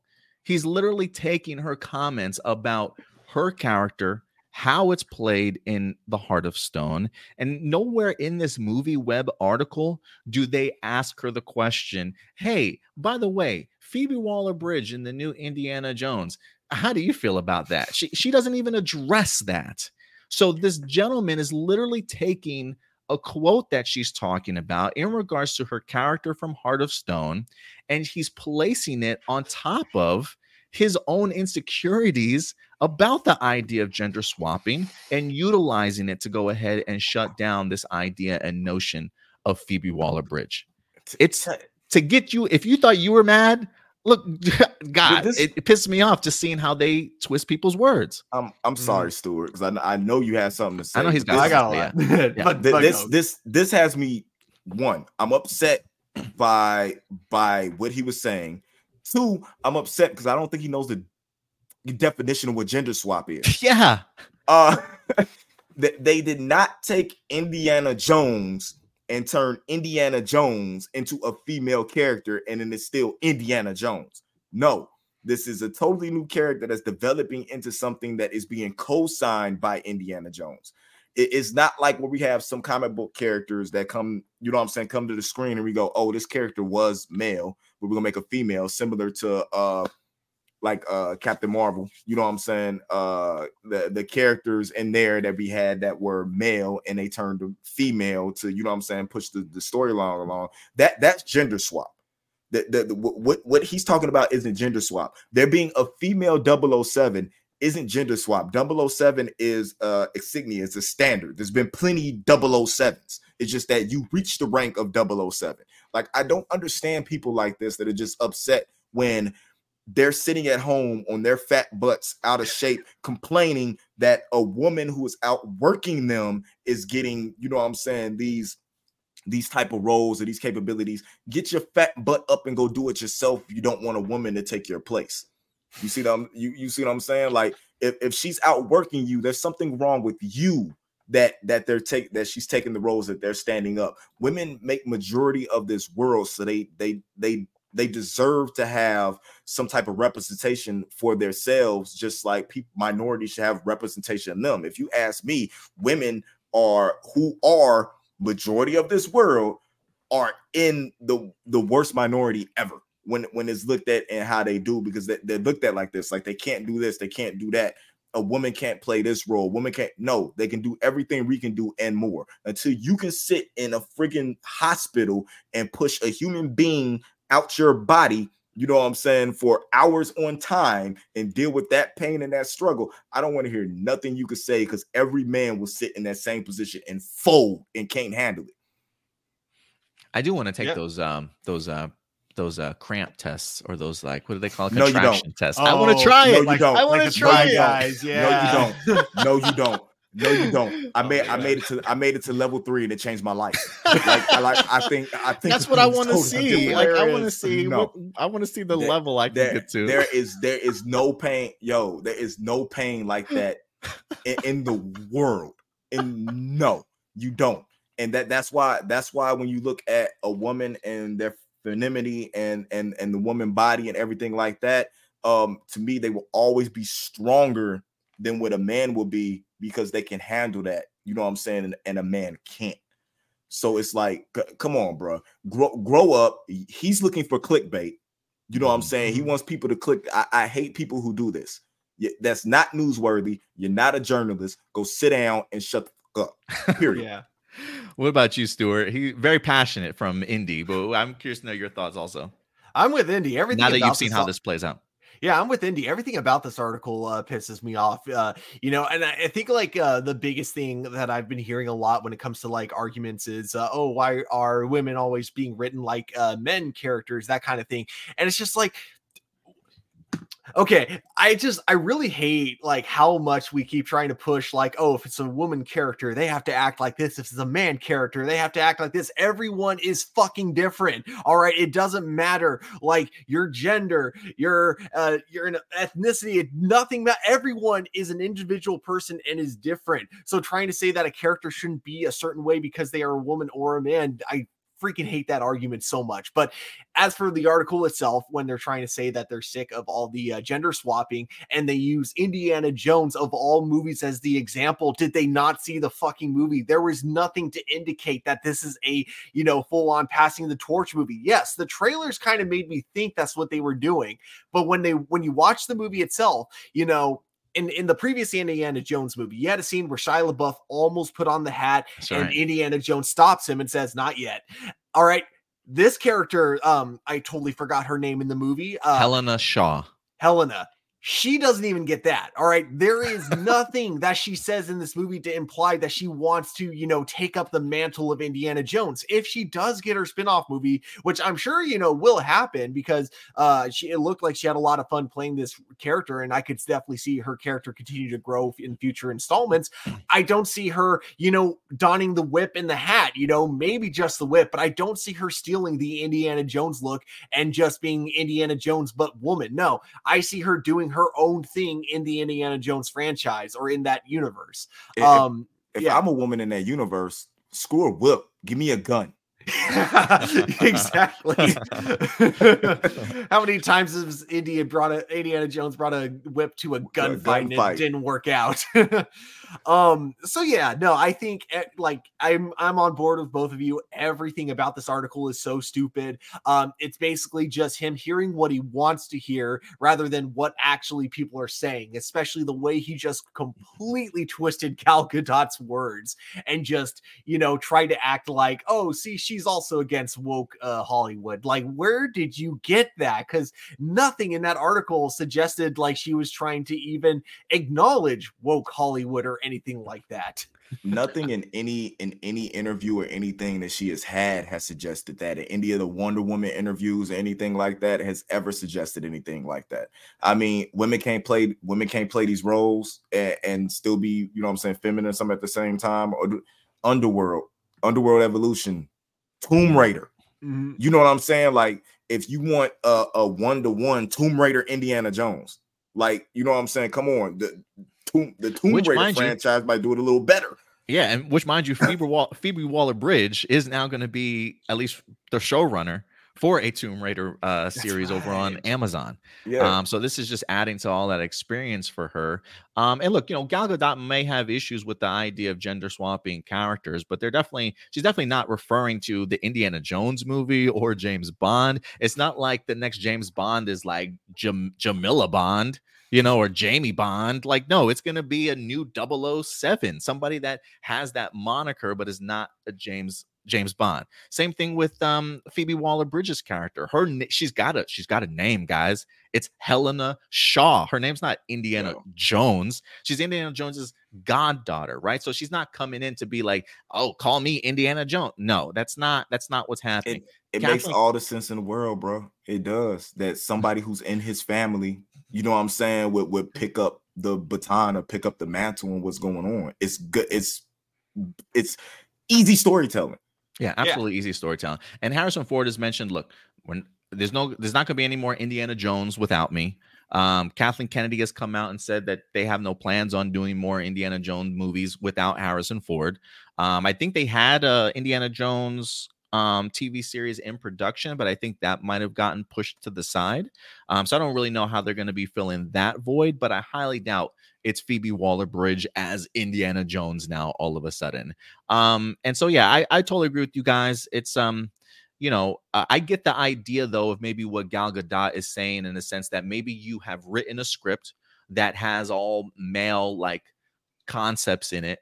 And then you think to yourself, oh, you know what? This should actually be a female. I actually read somewhere that, and maybe I could be wrong on this, but I thought I read somewhere that originally, I don't want to say George Lucas's script for Star Wars was female, because I don't think that's the case. I think it was in fact male all along. But regardless, I'm sure there probably are some instances in Hollywood where a movie has been written to be led by a male, and then they've just decided, hey, we're just going to throw a female in there, but then not change any of the other qualities that maybe come with her later down the road. That is not the same thing as gender swapping action heroines, though, unfortunately. And if anything, let me just say this real quick. The fact alone, okay, and I think what boiled my blood more than anything is the fact that when we go in here and it says too many female actual heroines act as if they're men, strong, brave, and resolute. Like a woman can't be any of those things. Fuck you, bro. Fuck you. That is the dumbest shit I've ever heard in my life. And then he wants to use Ellen Ripley, Sigourney Weaver, as you never forget she was a woman, though, especially during Aliens. The character's maternal instincts made the 1986 film one of the best sequels. And you think her maternal instincts made that movie great? What about Alien? You know, the first movie where she literally single-handedly handled all these, but he wants to go to maternal instincts, guys. That's what defines you as a woman. Your maternal instincts. You can't be strong, brave, and it is the dumbest shit I've ever heard in my life. And shame on him for using somebody else's quote to try and get his point across when that certainly wasn't the case. He must hate Doctor Who. It just makes my blood boil, man, that we have people out there. And the problem is that they have such a voice, right? This guy made this article before the movie even came out, before he even saw it. And you don't think people read this article and thought to themselves, fuck going to see Indiana Jones. I don't want to see that movie, instead of letting the movie speak for itself. It's a shame, bro. It's a shame. It's disgusting. Look, I didn't even see the trailers and nothing like that. And I was like, fuck going to see Indiana Jones. Like, if I would have read his article, he would have made me go see it just to spite him. Great question, Marceline. I'm glad you brought that to our attention. But I think, again, it goes to show, one, follow the source. If somebody is saying, hey, this person's quoting this and they have a link to the source, follow the source to see exactly what they're talking about. And some of this stuff is just disgusting, honestly. Just the mindset that some people have. But, we're all equals, man. And if anybody tells you anything differently, they deserve a good slap across the face. But anyway, but thank you guys for sharing that with me and hearing your thoughts on it. I'm glad we're all on the same page. Bro, what's his name? I'm finna blast him on Twitter. I don't remember. I got to pull up the article. If you want to find the article, I don't even want to click on the article. Like, I don't even want to give him the benefit of the doubt to give him another view. I feel you. I just wanted to prove a point, though. That's all. All right. But other than that, guys, that will do it for our show today. I just wanted to wrap up on that one. I thought that I think he had that question last week, and then I think it was just me. I don't remember if it was just me solo or not, but Xena Warrior Princess. I mean, come on, man. Like, all these wonderful action heroine TV shows and movies are starting to pop in my head, and like, it's just making me dislike him more. It is funny because I'm going to just assume that this dude probably doesn't like Captain Marvel, and I would say that Captain Marvel has a lot more feminine traits than Ridley Scott that's the director, than the main character from Alien. So it's just what it just kind of comes down to is, like, I think a lot of times these are written by people that just miss the movies of the good old days, and so they can't figure out like an actual good like complaint about why they don't like modern movies. They just know that they don't like them, so they stick to the word woke because it's the easiest word you can use to critique a movie, because you don't have to actually think of a real critique. You just have to say woke. That's why it sucks. Critical thinking is gone these days. But a movie like A League of Their Own won't even be in his top 20. That's a great film. Absolutely great film. I don't think I've seen that one. Oh, check it out. Tom Hanks, A League of Their Own. Yeah. A League of Their Own is so good. Are you a baseball guy or not really? Not really, but I'll still watch a baseball movie. I love sports movies in general, even if it's a sport that I don't it's a follow. great one. There's a cast in that movie too. Yeah. Okay. Yeah. But other than that, guys, I think that will wrap it up for us here. Most talented man in the world. We did get your question. Just so you know, it was the question just before last, if I'm not mistaken. So definitely check out the live viewer questions portion. But that will do it for us. And I apologize, guys, that we ran a little bit long today, but we had some amazing topics, some great points of view that we wanted to share with you guys today. And you can certainly expect us back next Sunday for another live episode of A+ Hero Report. Indy, if people want to find you on social media, where can they find you, sir? Don't find me on social media right now.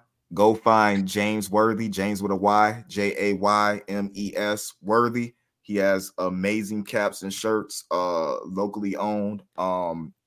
just go check it out. Do you have any music coming out? Any performances? Oh yeah, August 5th, Hobart, Indiana, at the Hobart Art Theater, Underground Music Fest 3. I think it's 3, might be 4, 3. Come check it out. It's a cast of characters that are going to be there. And yes, we'll be doing Blood and Guts Wednesday. So I'm down with that. Since Awesome. I'm off for a change. Yeah, but you guys should know by now where to find me. It doesn't matter if you can't find me on my social media, because you can find me right here at A+ Opinions. And he just dropped the episode 4 review for Secret Invasion on the channel. So go ahead and check it out as well. Stuart, if people want to find you on social media, where can they find you, sir? You guys, my thing is gone. You guys can find me at TurboStew01 over on Twitter and on Instagram. And he also just dropped 2 new reviews, Strange New Worlds from Star Trek episode 4. Mm-hmm. Or episode 5, yeah. Episode 5 dropped, and he also dropped My Adventures with Superman episode 3 for you guys this week. So definitely go ahead and check it out as well. And if you want to follow us on social media, right up here at A+ Opinions, very active over on Instagram, Twitter, Facebook, which is our main hub. That's where we post all of our news and articles, posters, and trailers throughout the week for you guys to stay up to date with. If you want to follow us on the new social media app Threads, you can certainly do so as well at A+ Opinions. So thank you very much for doing that. Other than that, guys, I think that's going to wrap it up for us here today. But other than that, we'll see you guys next week, next Sunday. But in the meantime, do us a big favor, as always. Take care of yourselves, take care of each other, and keep it A+. We'll talk to you guys later. Bye.